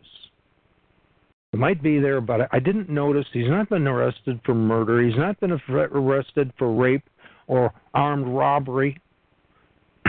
He's pretty much just a petty drug dealer who's been dumb enough to get caught something like 20 times. Now, all by itself, it means the cops know him. They say, oh, there's Freddie. You can bet he's got some drugs on him. We got to get somebody. We got to throw somebody in the slammer today. Let's get Freddie. You know, you can count on Freddie. He's always got some crack hidden on him someplace. We'll find it. Let's find him. We throw him in the slammer, fill out the paperwork, and it's Miller time. You know, get out of here, and blah, blah, blah.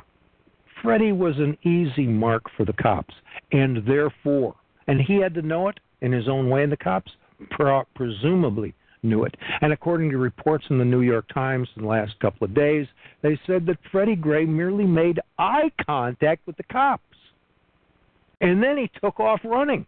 Well, if I'd been arrested 20 times for anything, I would know that the cops are going to bust me every chance they can because I'm easy game. They can fill in their arrest quota and the rest. Well, we threw Freddie in the slammer again. I'd probably take off running too.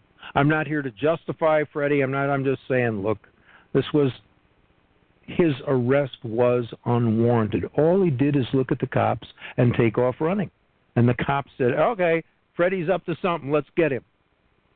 It has to take more than that to justify an arrest. You've got to see someone commit an actual crime, not just run.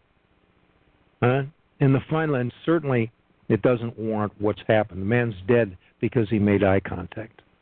The whole thing is a farce. The arrest was unwarranted. He wasn't cared for properly. I'm not here to justify. He was a habitual criminal, but small time. Let's take a break. We'll talk more about race when we return after some commercials. We'll be back on financial survival in just a moment. Please stay tuned.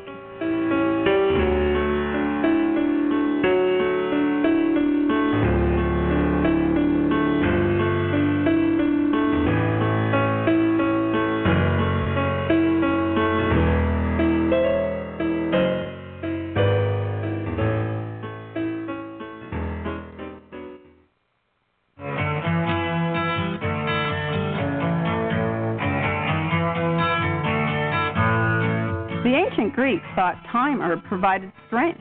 Indeed, the chemical compounds of thyme contain antioxidants, an effective germicide that kills whooping cough bacteria and makes breathing easier. Just imagine what you can do with thyme herb when it comes to respiratory ailments like croup, pneumonia, asthma, and sinusitis. The extra benefit of thyme herb is that it soothes the nerves and stops spasmodic coughing, so you can get some rest. Who says you don't have time to take care of yourself? Call Apothecary Herbs toll-free for thyme tincture and tea to soothe your cough and get some rest. 866-229-3663. That's 866-229-3663. International 704-875-8010 or online at thepowerherbs.com. Since the beginning of the United States, kings have sought it. Nations have fought for it. It has been traded, borrowed, purchased, and stolen. There is a reason for it. To secure the blessings of liberty to ourselves and our posterity, invest with the security of gold and silver. Call Discount Gold and Silver Trading at 1-800-375-4188. That's 1-800-375-4188. Listen to Financial Survival with your host, Melody Cedarstrom, on American Voice Radio Network and Shortwave Radio.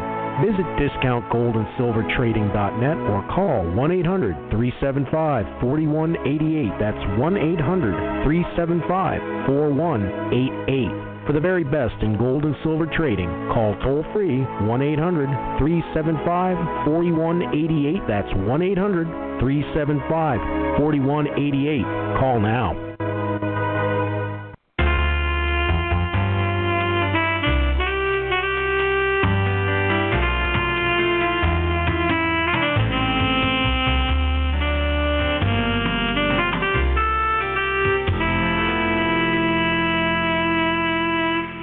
Folks, as everyone knows, the death of Freddie Gray in Baltimore has precipitated riots in Baltimore. I've seen reports that up to 100 police officers have been injured. Blacks are angry that Freddie died in police custody.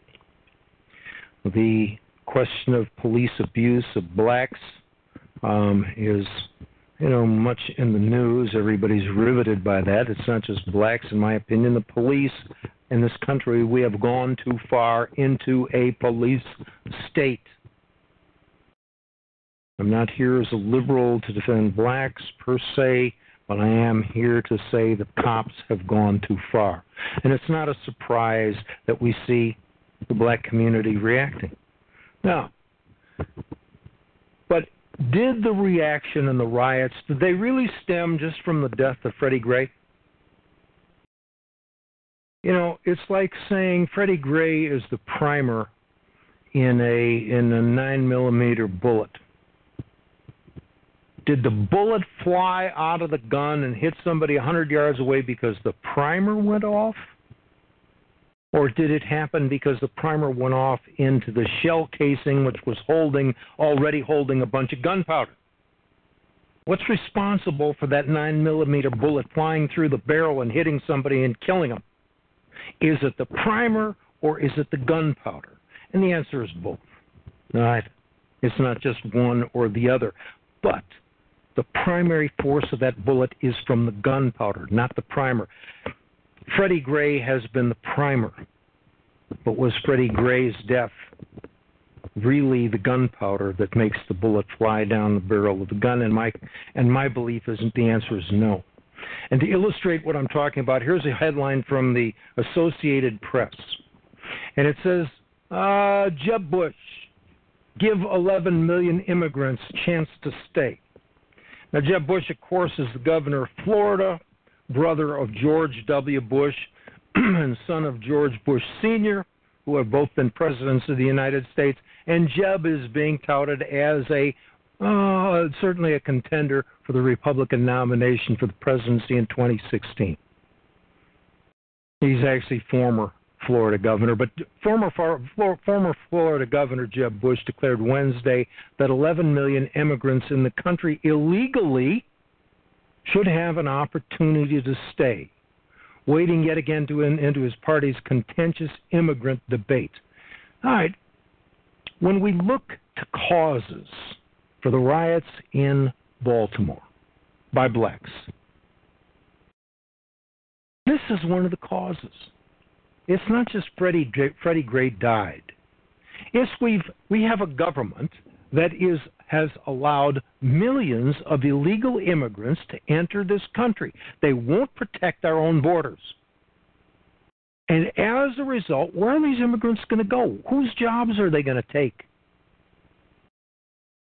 And the answer is the illegal aliens coming in are taking jobs that would otherwise have gone to blacks. And insofar as our government allows the illegal aliens, the government would rather have people commit crimes that are Hispanic and then provide jobs for the black people in our country. insofar as government allows the illegal aliens to enter into this country and allows illegal aliens to take jobs that would otherwise go to blacks, the government is raising the rate of unemployment among blacks. They're raising the rate of poverty among blacks. They're raising the rate of desperation among blacks. And when somebody like Freddie Gray dies, we've got all that gunpowder. It's already laying around here just waiting to explode. All right. What else? Got another headline down here. Let's see the next one. The Great Black Hope. This is from the Washington Times. Race relations deteriorate on Obama's watch. This is the headline. The headline, let me read it. The Great Black Hope. Race relations deteriorate on Obama's watch. All right? This is in the Washington Times. A new poll that shows that nearly half of Americans believe race relations have worsened over the course of Barack Obama's presidency. 39% believe relations between blacks and whites have worsened since Mr. Obama took office. 15% say race relations have improved, and 45% say they've stayed the same. 45% of whites and 26% of blacks think they have worsened. Now, here's my point. Here we have Obama, who is black, all right, or at least apparently so. He was certainly elected as a black man. That was the presumption. What he is, I don't know. I don't honestly know whether he's black, white, Muslim, Christian. The man is something of a mystery to a lot of people, certainly to me. But one thing I've observed, you all saw the reports a few years ago. Let's see, it would probably be, I don't remember which election, but at least the last election, maybe the one before that. I think it's been at least 3 years ago. Obama and his Attorney General, Eric Holder, did nothing when members of the Black Panthers prevented white people from voting. And I don't remember if it was in Florida or Georgia or someplace. I don't recall clearly. They just sat on their hands and said, no problem. You know, if white people prevented blacks from voting, they would have been screaming that these white people had to be arrested and prosecuted. But when Black Panthers, they prevented whites from voting, there was no governmental reaction. No problem. That's okay. This was evidence of racism in favor of blacks by President Obama and by Eric Holder, the Attorney General, who's also black. All right? And everybody understood this. Everybody sat back and they said, these are racist black man in the presidency, racist black man in the Attorney General's office. But we also see that under Obama's watch, he wants to protect the illegal aliens. He wants to reduce, and he has succeeded in reducing the rate of deportation of illegal aliens. And in doing so, he has helped to decimate the black community. We have a black man in the presidency, or ostensibly black, who should be sensitive to these issues, who's simply saying, screw the blacks. He wants more Mexicans in this country. I don't know how to figure that. I mean, that is so strange to me. I would expect that Obama should be sensitive to the racial implications of allowing more Mexicans into this country illegally who will take jobs that would otherwise have gone to blacks. How does a black president justify that? I don't know, but what I'm saying is this is part of the rationale behind black frustration in Baltimore and other cities. And I'm not here to justify what blacks are doing, but I am here to say, look, we're going to have to look at causes. And I'm not here to say that blacks are innocent in this situation. We're going to run out of time on this program before we probably get to black complicity. All right, to the extent that I might like to express this, but I'm still getting down to this fundamental idea. Government has created circumstances where, look, if I was black, I'd be rioting too. I would also understand this. And they are contributing to these riots. It's not just Freddie Gray. It's not just some guy who gets beat up by the cops. We are looking at the result of forces that have been set in motion by our government, and these forces are doing great harm to the people, to the economy. Right? And it's very difficult to justify. The only rationale for allowing the illegal aliens into this country is they're not bringing jobs with them. Where are they going to work? What are they going to have? We already have a high rate of unemployment, and they're allowing more illegal aliens to come into this country. What can that mean other than higher rates of crime, more drug dealing, more whatever? People try to survive doing anything they can. We don't have enough jobs for the people that belong here. Why are we allowing more people to come in who are going to try to take jobs from the people who belong here? And the answer, in my opinion, is because the government wants the New World Order. The government wants the North American Union. The government wants so many Mexicans in this country that we will no longer be able to draw a line between the United States of America and the nation of Mexico. And by doing that, by flooding the country with enough Mexicans, they help to create the North American Union. We won't be able to separate Mexico from the United States. And the result will be perhaps good for multinational corporations and good for the New World Order, but it's going to be terrible for the American people. And the government is willing to do that, even if it means that blacks are going to be driven to a point where they're rioting, burning poor parts of cities to the ground. Why? So they can create a North American Union. That's what I think is going to happen here. Here's another article from Yahoo News, and it says, after Baltimore, what hope for change? Well, in fact, we're out of time, so I'm not going to be able to get into this deeper now. We may get onto it on Monday. I want to thank all of you for listening to the program. We'll talk more about race on Monday. Have a good weekend. In the meantime, the good Lord bless you, me, Melody, and Frank the producer. Bye-bye.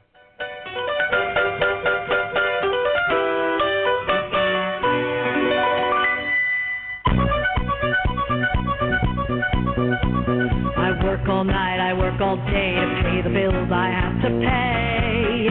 Ain't it sad? Still there never seems to be a single penny left for me. That's too bad. In my dreams, I have a plan. If I got me a wealthy man, I wouldn't have to work at all. I'd fool around and have a ball.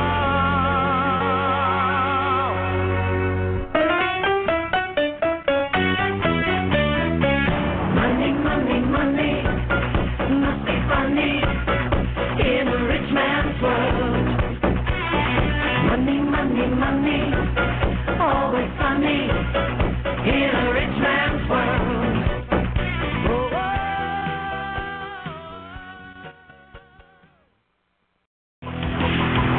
Food prices have increased over 40%. Energy prices have increased over 20%. Wheat and gas prices have increased over 70%. What's going to be next?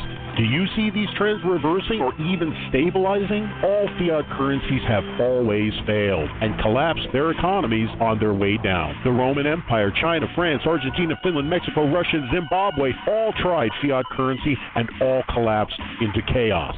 Meanwhile, the dollar has lost over 97% of its gold value since 1971, when an ounce of gold was valued at $35. If your assets are in paper, you are in danger. Protect your assets with gold and silver. Visit Discount Gold and Silver Trading at dgscoins.com. That's dgscoins.com, or call 1-800-375-4188. That's 800-375-4188. Protect yourself and your family.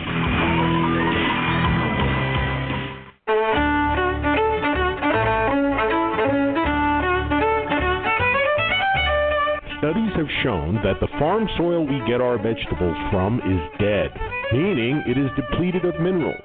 Sulfur is a mineral. Sulfur has been depleted from the soil, which means most people have been depleted of sulfur. Sulfur has been found to transport oxygen throughout the body. You need oxygen. You need organic sulfur. American Voice Radio Network has organic sulfur. Go to AmericanVoiceRadio.com and then to the Superstore to order your organic sulfur. It's your choice. Do you want to feel better or not? Don't forget to tune in to the Sulfur Hour +1 on AmericanVoiceRadio.com, Thursdays, 6 p.m. Pacific.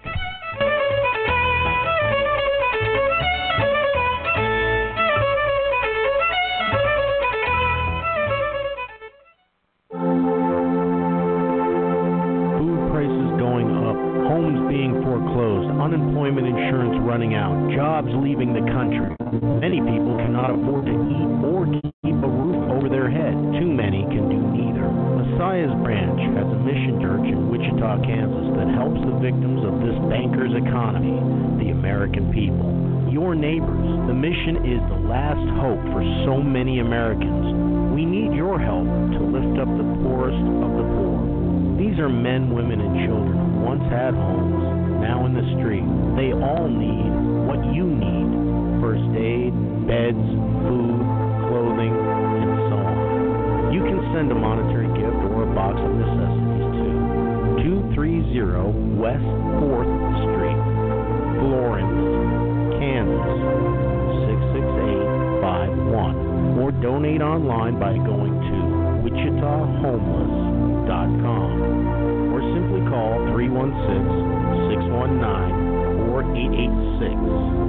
316-619-4886. Food prices have increased over 40%. Energy prices have increased over 20%. Wheat and gas prices have increased over 70%. What's going to be next? Do you see these trends reversing or even stabilizing? All fiat currencies have always failed and collapsed their economies on their way down. The Roman Empire, China, France, Argentina, Finland, Mexico, Russia, and Zimbabwe all tried fiat currency and all collapsed into chaos. Meanwhile, the dollar has lost over 97% of its gold value since 1971, when an ounce of gold was valued at $35. If your assets are in paper, you are in danger. Protect your assets with gold and silver. Visit Discount Gold and Silver Trading at dgscoins.com. That's dgscoins.com, or call 1-800-375-4188. That's 800-375-4188. Protect yourself and your family.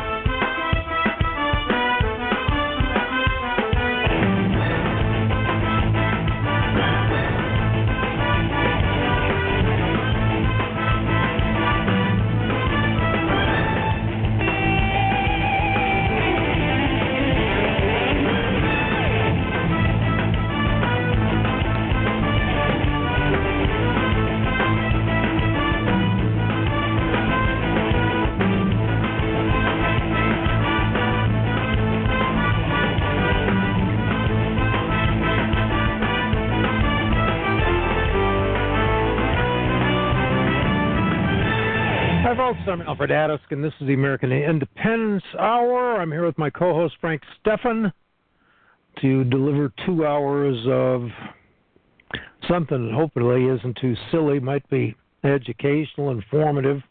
Some of what we say may even turn out to be true. Do my little dance of the seven veils when we start the program. That's where I advise people that I am a man made in God's image, as per Genesis 1:26-28, which says, on the sixth day God created man in his image and gave man dominion over the animals. In fact, they gave him dominion over the animals. It means that man is not an animal. They're separate. They're two separate classes of being, and the only explanation for the distinction is the fact that man is made in God's image. Those of us who are made in God's image are not animals.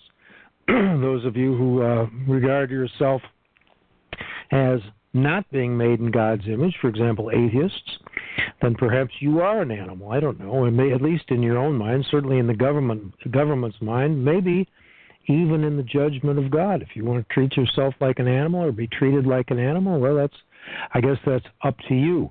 But in any case, my first order of business, I'm a man made in God's image. Point 1. And point 2, I'm endowed by my Creator with certain unalienable rights as per the Declaration of Independence. Point 3, I'm broadcasting from within the borders of the state of Texas, a member state of the Perpetual Union, styled the United States of America. And what else? Acting at arm's length. Don't represent anyone other than I don't represent anyone. I am simply here in my own proper capacity. I could probably, there's at least one other one I wanted to remember. But this is part of my dance of the seven veils, and the purpose of this is to try to eliminate any presumptions that people might have. For example, let's suppose the government's listening to the program and say, ha, we're going to get that guy at us, we get him. And if they're listening to the program, I've just given them notice that I'm not an animal.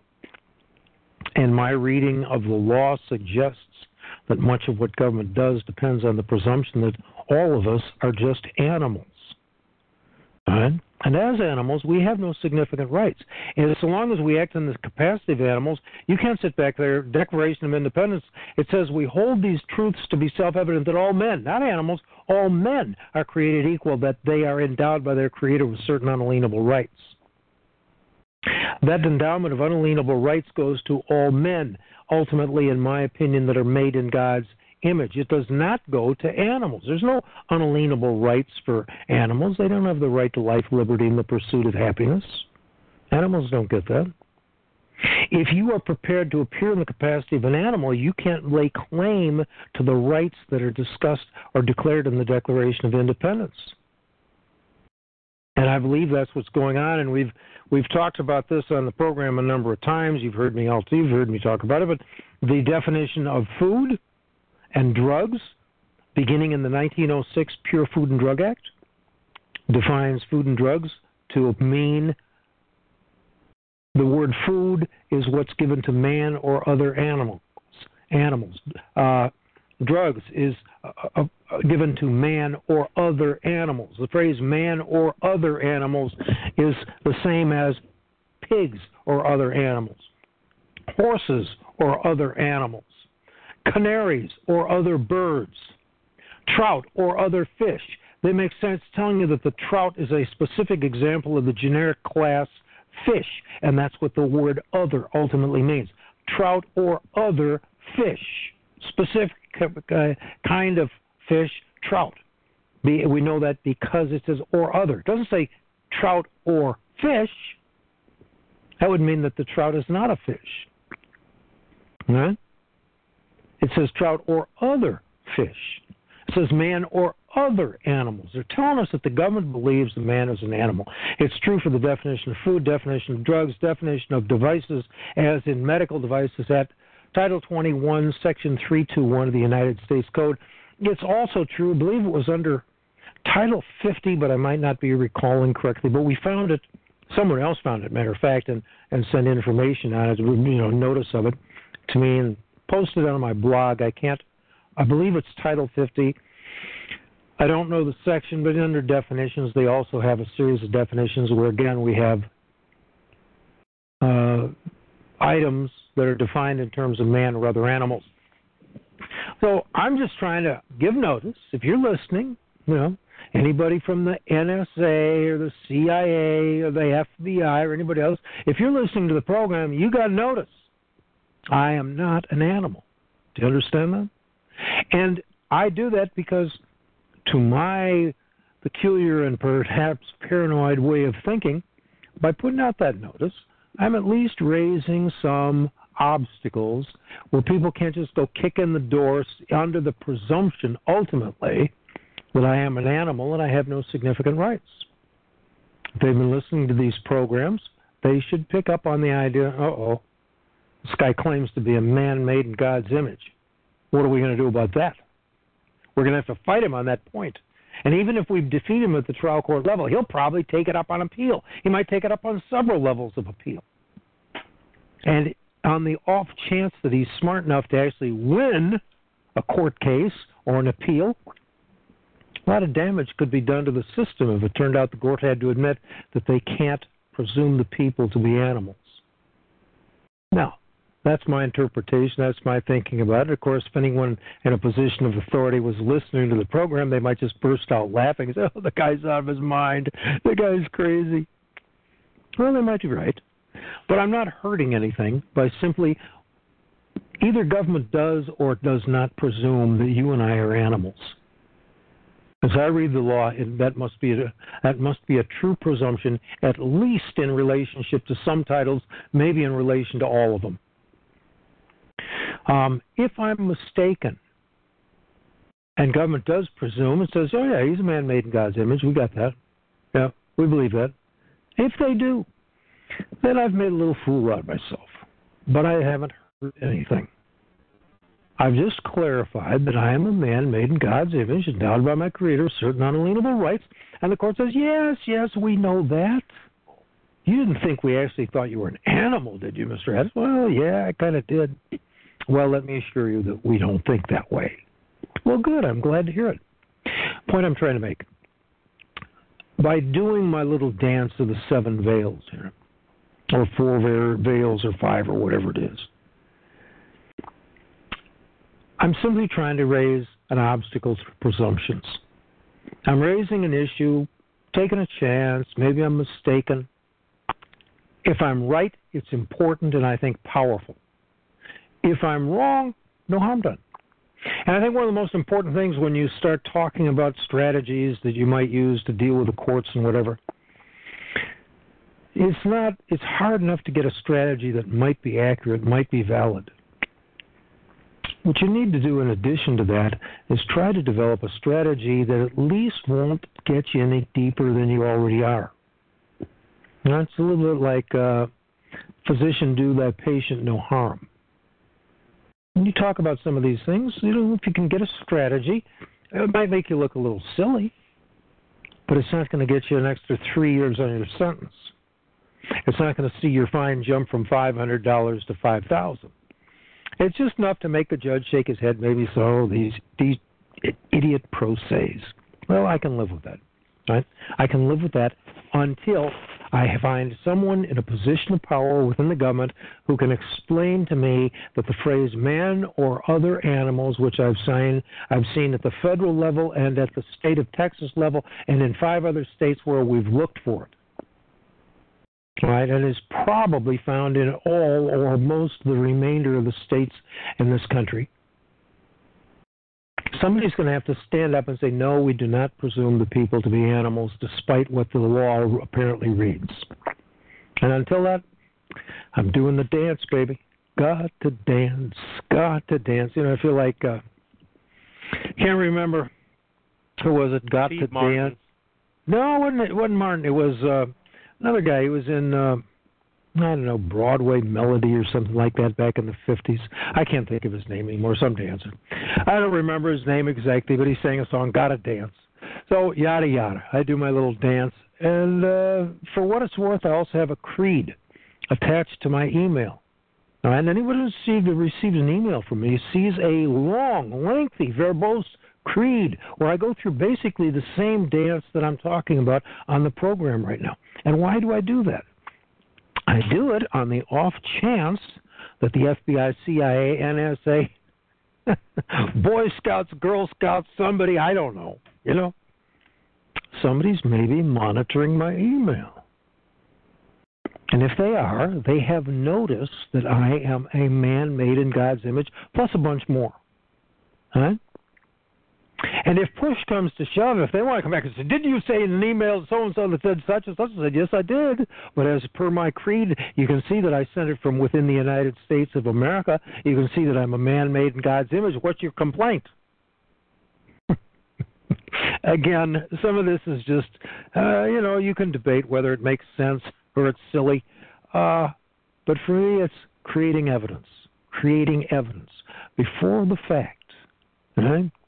Creating evidence where the people have to look and say, "Uh-oh, we're going to have a problem. Maybe you should leave this guy alone." Doesn't mean they will.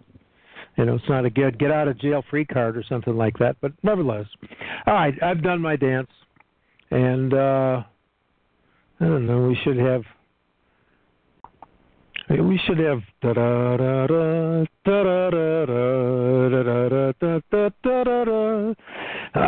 instead of calling it the stripper, we'll call it the patriot, or better yet, the sovereign de gratia. All right, and that's how I regard myself: sovereign, de God gratia, gratia, Latin, by God's grace. And I believe that's what makes anyone who would claim to be sovereign. You are there. If you are there, you're there because you receive your rights from God. That is, for me, the essential feature that distinguishes between the sovereign and the subject. The subject does not get his rights from God. The sovereign does. My reading of history, American, European, that's what it tells me. I can't say that that's God's truth, but it is the truth as much as I'm able to understand it. And so if anyone asks, I am a sovereign de gracia. So, having said all of that, Frank, how you doing? Good. There is one other issue about the man and other animals that I have thought about. That, these people are obviously lawyers that write the U.S. Code, and we presume that they don't put anything in there by accident, and they don't say things, oops, that's not what I meant. Mm-hmm. But there's another issue, and that's just the simple rules of English. It's not proper English to group uncommon things. Exactly. You can't just say, cars and other airplanes. Yeah, that's exactly right. That doesn't make any sense. No.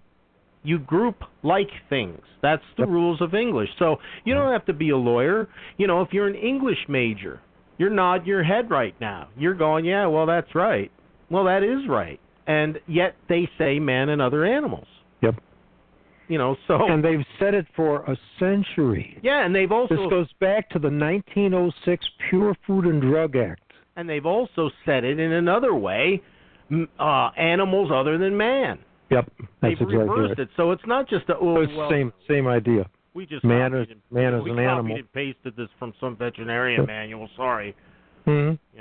No, and it's persistent. It doesn't just take place at the federal level. It takes place at 6 states that we looked at, Texas and 5 others, and it probably at the balance of the states of the United States. All of their codes will probably reflect the same presumption. No. It's not possible that this is an accident or a coincidence, but what is astonishing, and this just cracks me up. This is one of those things where I have no doubt once in a while the good Lord lets me see. To the best of my knowledge, I'm the first man in a century to read the law, first layman, to read the law and realize what it meant. Now, I'll guarantee, I will bet you that 99% of all the lawyers who read it never realized what it meant either, and maybe none of them did. Well, it's been there for a century and nobody's seen it. Well, when you go through, a layman would probably have a better chance of noticing it than a lawyer. Maybe. Because, when you go through, you start off with 12 years, then you go to 4 more years of college, then you go to 4 more years of law school, and throughout the whole way, you're taught evolution. You're a monkey man. You're an animal. And so you read, you blow right through that sentence. You don't even look twice at it. When you. Well, it wouldn't make any difference. It wouldn't have made any difference to me probably either, except, by the grace of God, again, I'm a little bit of a student of the Bible. I've been, trying to understand it for 25 years now anyway, something like that, and working as best I can to understand it. And I just happened to I saw it, and I realized, wait, Genesis 1:26-28, it says, on the 6th day God created man in his image. Man only is God's image, and gave him dominion over the animals. That concept of dominion says, if you're an animal, you're in charge. If you're a man, you're in charge of these animals. You can't. They are mutually exclusive terms, and the distinction is made in God's image or not made in God's image. That's the distinction out of Genesis 26 through 28 as I read it. And if I hadn't been kind of studying the Bible, I would have read right past man or other animals, and it wouldn't have meant anything to me. You know what's odd, though, is that, like you say, this has been on there since, 1908 or something? 1906. Anyone who has a question about this, you can Google 1906 Pure Food and Drug Act. And it's up there. You'll find a copy of it, and you can scroll down. I don't remember for sure. It might be Section 6. I don't recall clearly. It's not that long. The act isn't that long. It's 1,000 words, maybe something like that as a guess. And you scroll down there and you will find the definitions of food, definition of drugs. And both of them are defined in terms of man or other animals. What's odd is we presume that back in the, 1910, 1920, the Bible was being more widespread, used as a textbook, used as people read their Bible before they went to bed. And, this is what we presume of our society here, and yet apparently, nobody made us think about it. Nobody did. And they didn't. The concept of genocide didn't exist at that time. But you can go to a website called genocidewatch.org. And if you fish around on the website, you will find a document called The 8 Stages of Genocide. And the third stage is entitled Dehumanization, and I don't like the word human, which actually means animal. And according to some federal laws, human equates to animal. But the idea is making you something less than a man. Dehumanization, they expressly say the entities that are perpetrating genocide in this third stage, they dehumanize the victim by calling them insects, vermin, or animals. And they expressly say it. Hitler did this in the 1935 Nuremberg laws. You can look this up. Google it. 1935 Nuremberg laws. And you go through their ways. I can't remember exactly what section it is, but they defined the Jews to be Untermenschen, which means unter means under or sub, and mensch means man. And they were saying essentially that they were subhuman. They were saying the Jews were animals. And based on that laid the legal foundation in 1935 for the concentration camps and whatever genocide took place at a later date. The first order of business, they legally say, you're a Jew, you're an animal. But then we can kill you, just like we kill cows and pigs and chickens and goats. Not a problem. Look at Genesis 9:6. Let me just finish this one thing here. Genesis 9:6 tells us why it is a criminal act, unlawful, a sin to kill him, to murder a man. They expressly tell you, because he's made in God's image. This is why you can kill and eat the cows and the pigs and the sheep and the goats and the fish and the birds and the chickens and the rest of this sort of thing. No problem. They're not made in God's image. You can't kill a man. This is the foundation for the crime. And once you define a man, take a man and say, we're going to get you to agree that you're nothing but an animal. Guess what? You have just consented to assume the status of a cow, pig, chicken, goat, whatever, and now you're eligible to be marched off into a concentration camp. You are eligible to be subjected to genocide. You volunteered. You said, I'm an animal. Now, what gets me is, that was 1930-something, and we look at 35. Germans, you terrible, doing that. But 1906 comes before that. Oh, yeah. And, if you look at history, the Germans based their whole eugenics program on the United States eugenics program. Yep. So, where did it really originate? I understand that. And then you look at the theory of evolution, which broke loose in this country. I believe it was around 1914 when they had the Scopes trial, but I don't recall if that's clear. I don't remember if that's clear or not. But it's not an accident that that the theory of evolution became advertised. I can't think of the proper term, but it was promoted in this country starting about the same time that the 1906 Pure Food and Drug Act. Mm-hmm. It can't just be a coincidence. And it is so big It's such a big, big story, and it's been going on for a century. It is, what can it be other than evidence of spiritual warfare? You know, it's not necessarily surprising that no layman ever read the law in over a century and realized what it was until I got around there. But what about your congressmen and your senators and your presidents and your Supreme Court judges?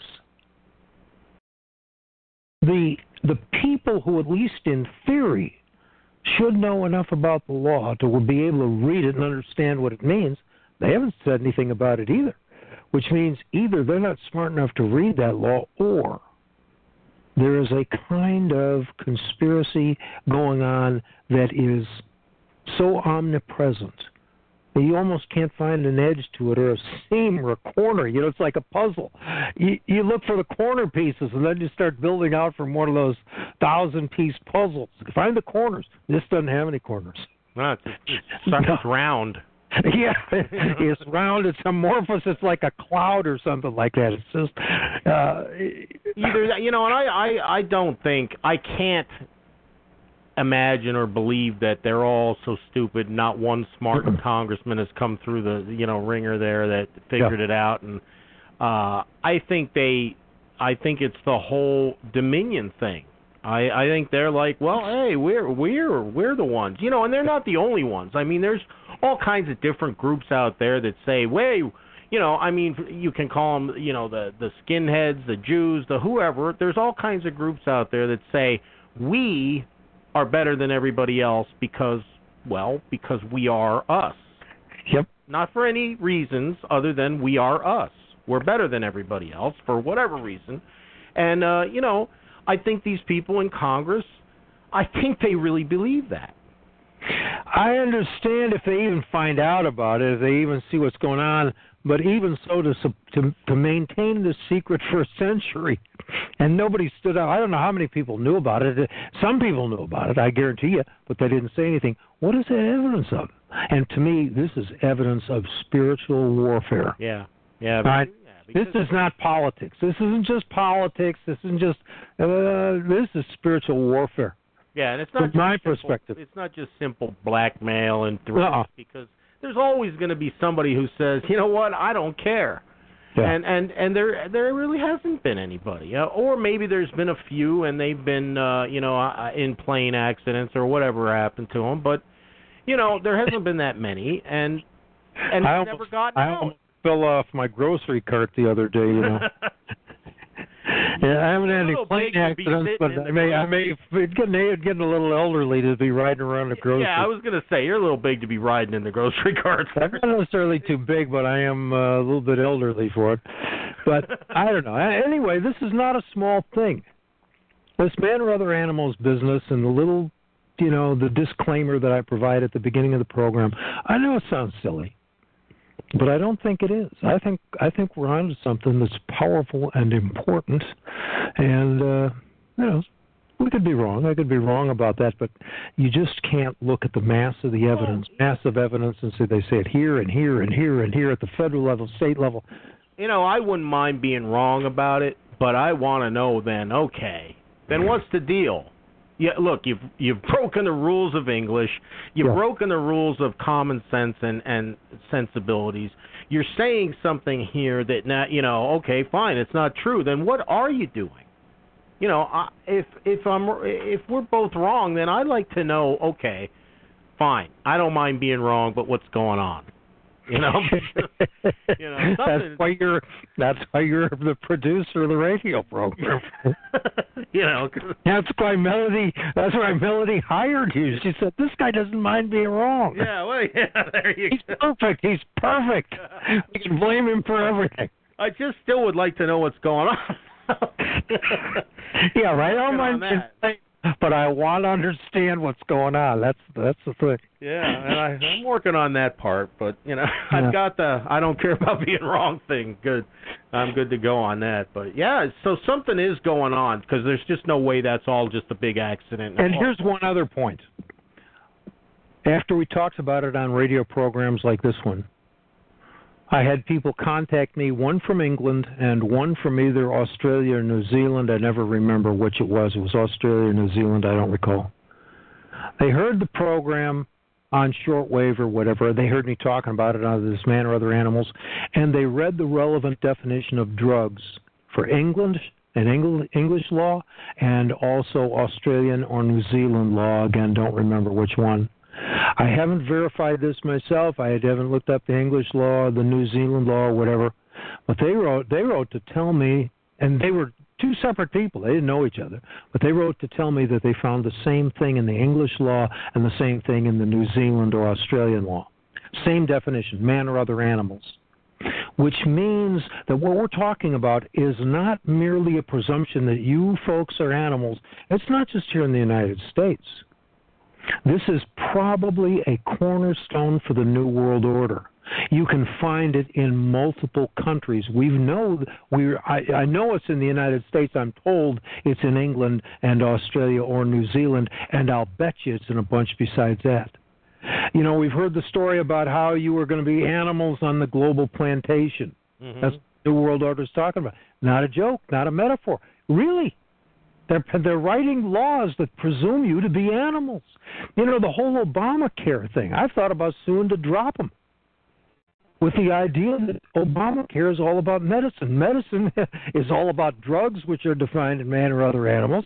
It's about medical devices, which are defined as man or other animals. And they certainly have to feed the patients in the hospitals from time to time, which is defined in terms of man or other animals. I think you can go after Obamacare and just say, look, I'm not an animal. Yeah, you know, well, I mean... They lose. They declare it unconstitutional, or at least unconstitutional as applied to me, and don't call. Yeah, look at the GMOs they're doing. I mean, food. Yep. You know, another one that I kind of that interests me in the Obamacare. You know who's enforcing Obamacare? The IRS. That's right. And they are, which means it's part of the IRS enforcement obligation. When you file your income tax, they're going to enforce the money on you based on the presumption that you're an animal. Which means if you were fairly skillful at putting the pieces together, the IRS comes calling, you can say, no, boss, you can't get me an income tax. I'm not an animal. Listen, what's that got to do? You're enforcing law that presumes me to be an animal by affixing penalty on my taxes. That's buzz off. Your income tax has to be operating on the presumption that I'm livestock.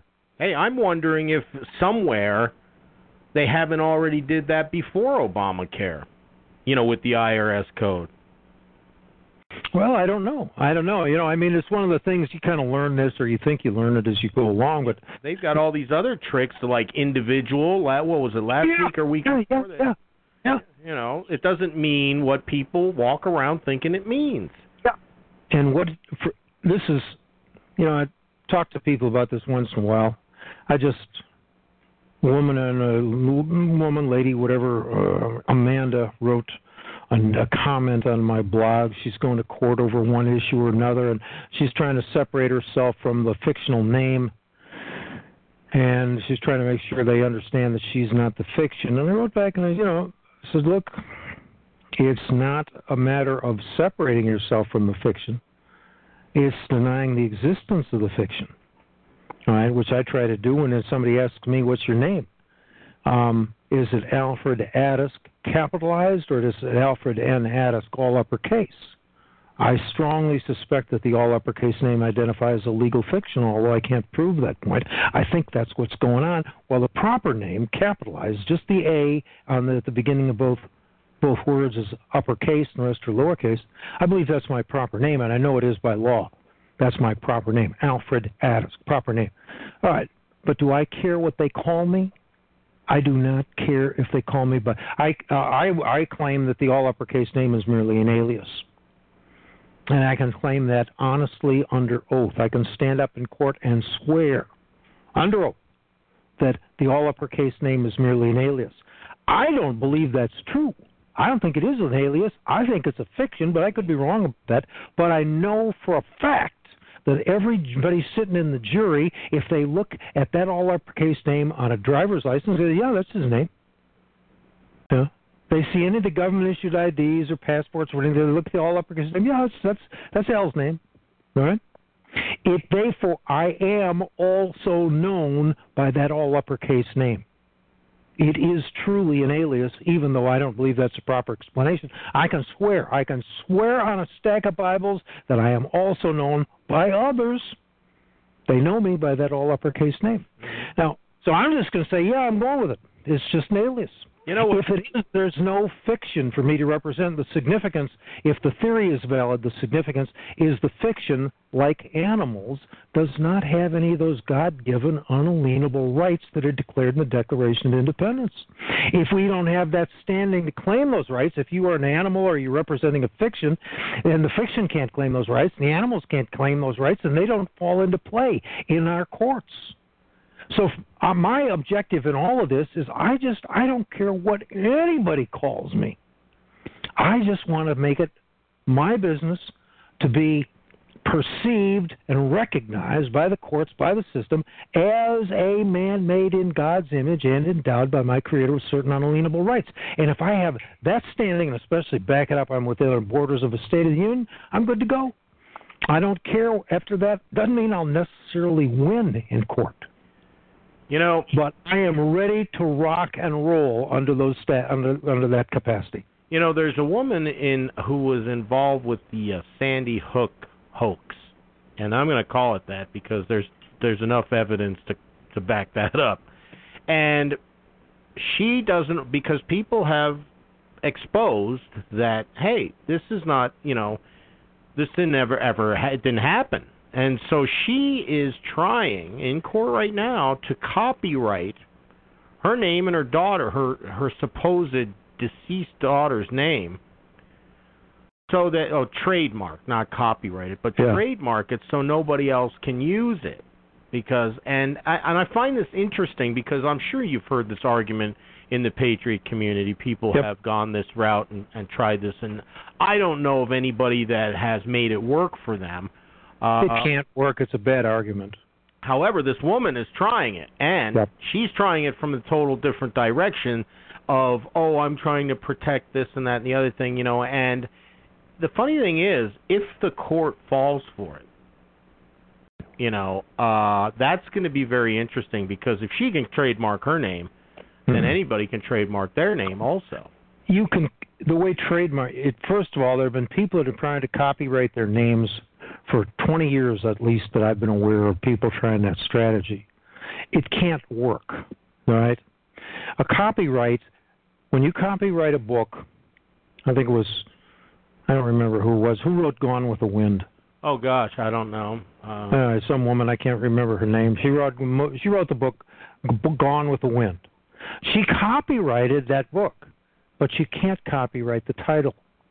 There's a Gone with the Wind poem. There's a Gone with the Wind song. There's a Gone with the Wind movie. There may be multiple songs, multiple movies, and multiple books with the name Gone with the Wind. What you copyright is the content. If you start copyrighting titles, there's going to be somebody out there copywriting names, the same thing. Guy's out there, his name is William Smith. And he goes out and he gets himself a copyright on the name William Smith. Well, there's probably 15,000, 20,000 other William Smiths in the United States. What do we do with them? Yeah, well, exactly. Do they all take a number or what? You can't copyright the name. Trademark's possible, but it has limited application. The way trademarks work is they work in the area where you're doing business. You can get AAA Auto here in Dallas, and you can have another AAA Auto in Fort Worth, and another one in San Francisco, and another one out in Medford, Oregon. You can have them within. That's the way they do the trademarks. I doubt that she's going to. So I doubt that she's going to be successful in making this. I think claim in court. Just for the reason that they'll open a can of worms that they don't want to open, and they can't. And it's even reasonable not to. I got a instant message here. Margaret Mitchell. Margaret Mitchell. Yeah, that's right. Yeah, I was thinking of Martha Mitchell, and I was saying, no, that's not right. They put her in the loony bin. That was the name. It was on my Martha Mitchell. No, it's Margaret. Margaret. Oh, yeah. Oh. Now, you mentioned something about copyright the contents rather than the title. Yep. So, okay, we live in the age of, all right, So I can't copyright my name. What about copywriting, say, my DNA, my fingerprints, my this, my that? That's possible because your DNA is unique. And I've thought about that myself. I've thought, the government is collecting DNA samples and so on. Right. The government is they are allowing pharmaceutical companies and research companies to copyright sections of genetic material. There they are. All right? Why not me? That's it. I've thought about, you could go, I don't know what it costs, I think it's $1,000, $1,500 right now to get your genome, your personal genome, written up. They do a study and they do the tests and they'll produce the copy of your genome. All right, let's do it. And then I think I can copyright that because I'm the only one in the world who has my particular DNA genome, if I'm using the term genome correctly, sure. My particular sequence, I'm the only one who's got that. Well, hey, and if Monsanto can do it, why can't we? Exactly. They can copyright viruses and all the rest. He says, why not? Hey, I can. They can actually go now. How does this work, Al? When a company can go to the patent office and say, okay, I want to patent this because it is significantly different and new from anything else. Okay, fine, we'll patent it. And then the same company goes with the exact same product to the FDA and says, this is not significantly different than any natural food. How does that work exactly? I mean, it has to do with your choice of lawyers, probably. If you get a really skillful lawyer, yeah, I get that. That's actually that's a good. Because I mean, it's one or the other, isn't it? I mean, it either is different or it isn't different. Yeah, I understand. And if it isn't different, then you can't patent it. But if it is different, you can't say it's the same. Well, one other thing. So what? People are arguing. People are making the argument, at least from a moral foundation, or maybe just a conservative perspective, that it's not safe for us to be eating GMO foods because our bodies are designed ultimately to deal with natural food. This other stuff, although it looks a lot like it, it's kind of like eating a wax apple. Yeah. It may look like an apple, but it isn't going to have the same. It's not going to be quite the same flavor, and it won't digest quite the same. But you can chew down on that wax apple if you want to, but it's not really an apple. And these GMO foods aren't really foods. But given that the food is defined in terms of man or other animals, if your argument is about food under that definition, the presumption is they're just feeding the stuff to animals. We'll feed the cows and the chickens and the goats whatever we like. If we want to grind up the cows that we've already killed and throw the remains back and mix it in with the cow feed, we'll mix it to cow feed. And they did, and it's part of the way we got, mad cow disease.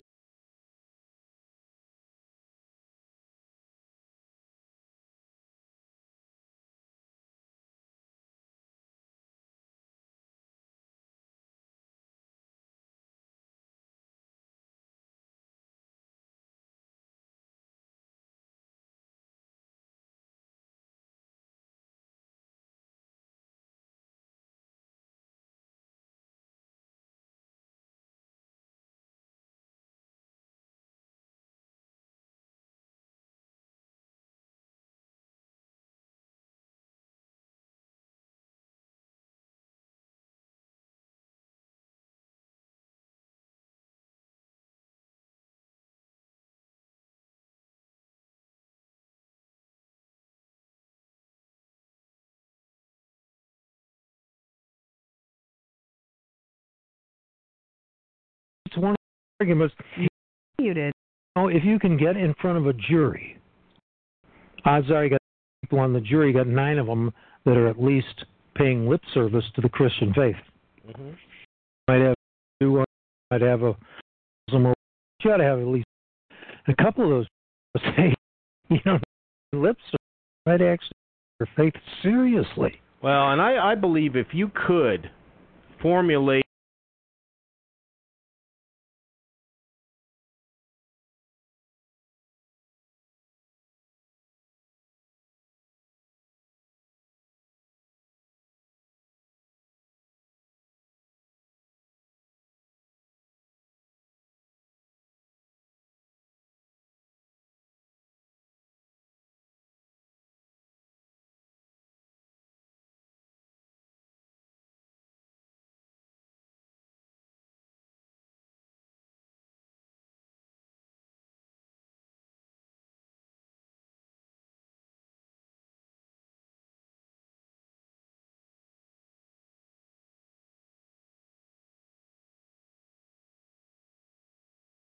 your children are going to go hungry and pound them at people that your children are going to starve. And it's not true. What, label? My children are going to starve because there's a label? Oh,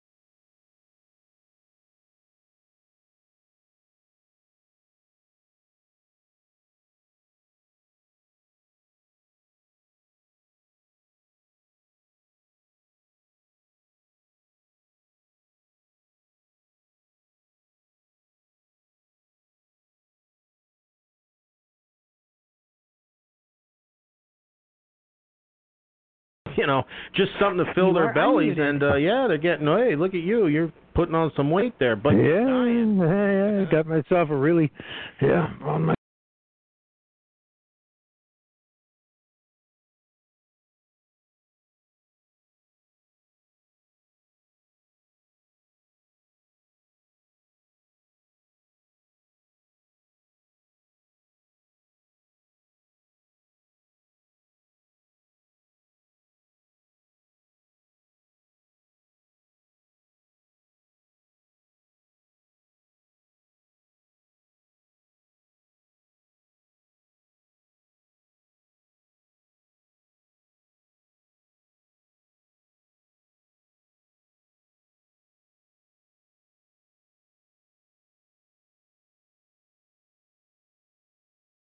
fat fuck. No, that was my own one. When you look to it, I can remember as a kid there were pregnant women all over. I don't.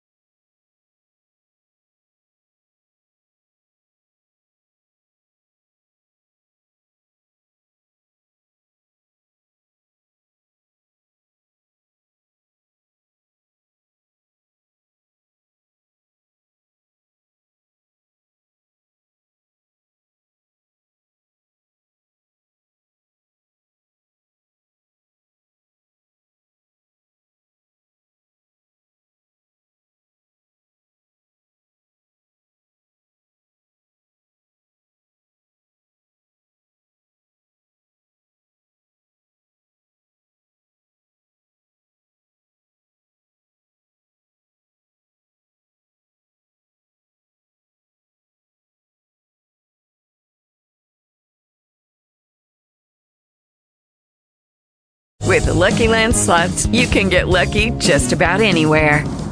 This is your captain speaking. We've got clear runway and the weather's fine, but we're just going to circle up here a while and get lucky. No, nothing like that. It's just these cash prizes add up quick. So I suggest you sit back, keep your tray table upright, and start getting lucky.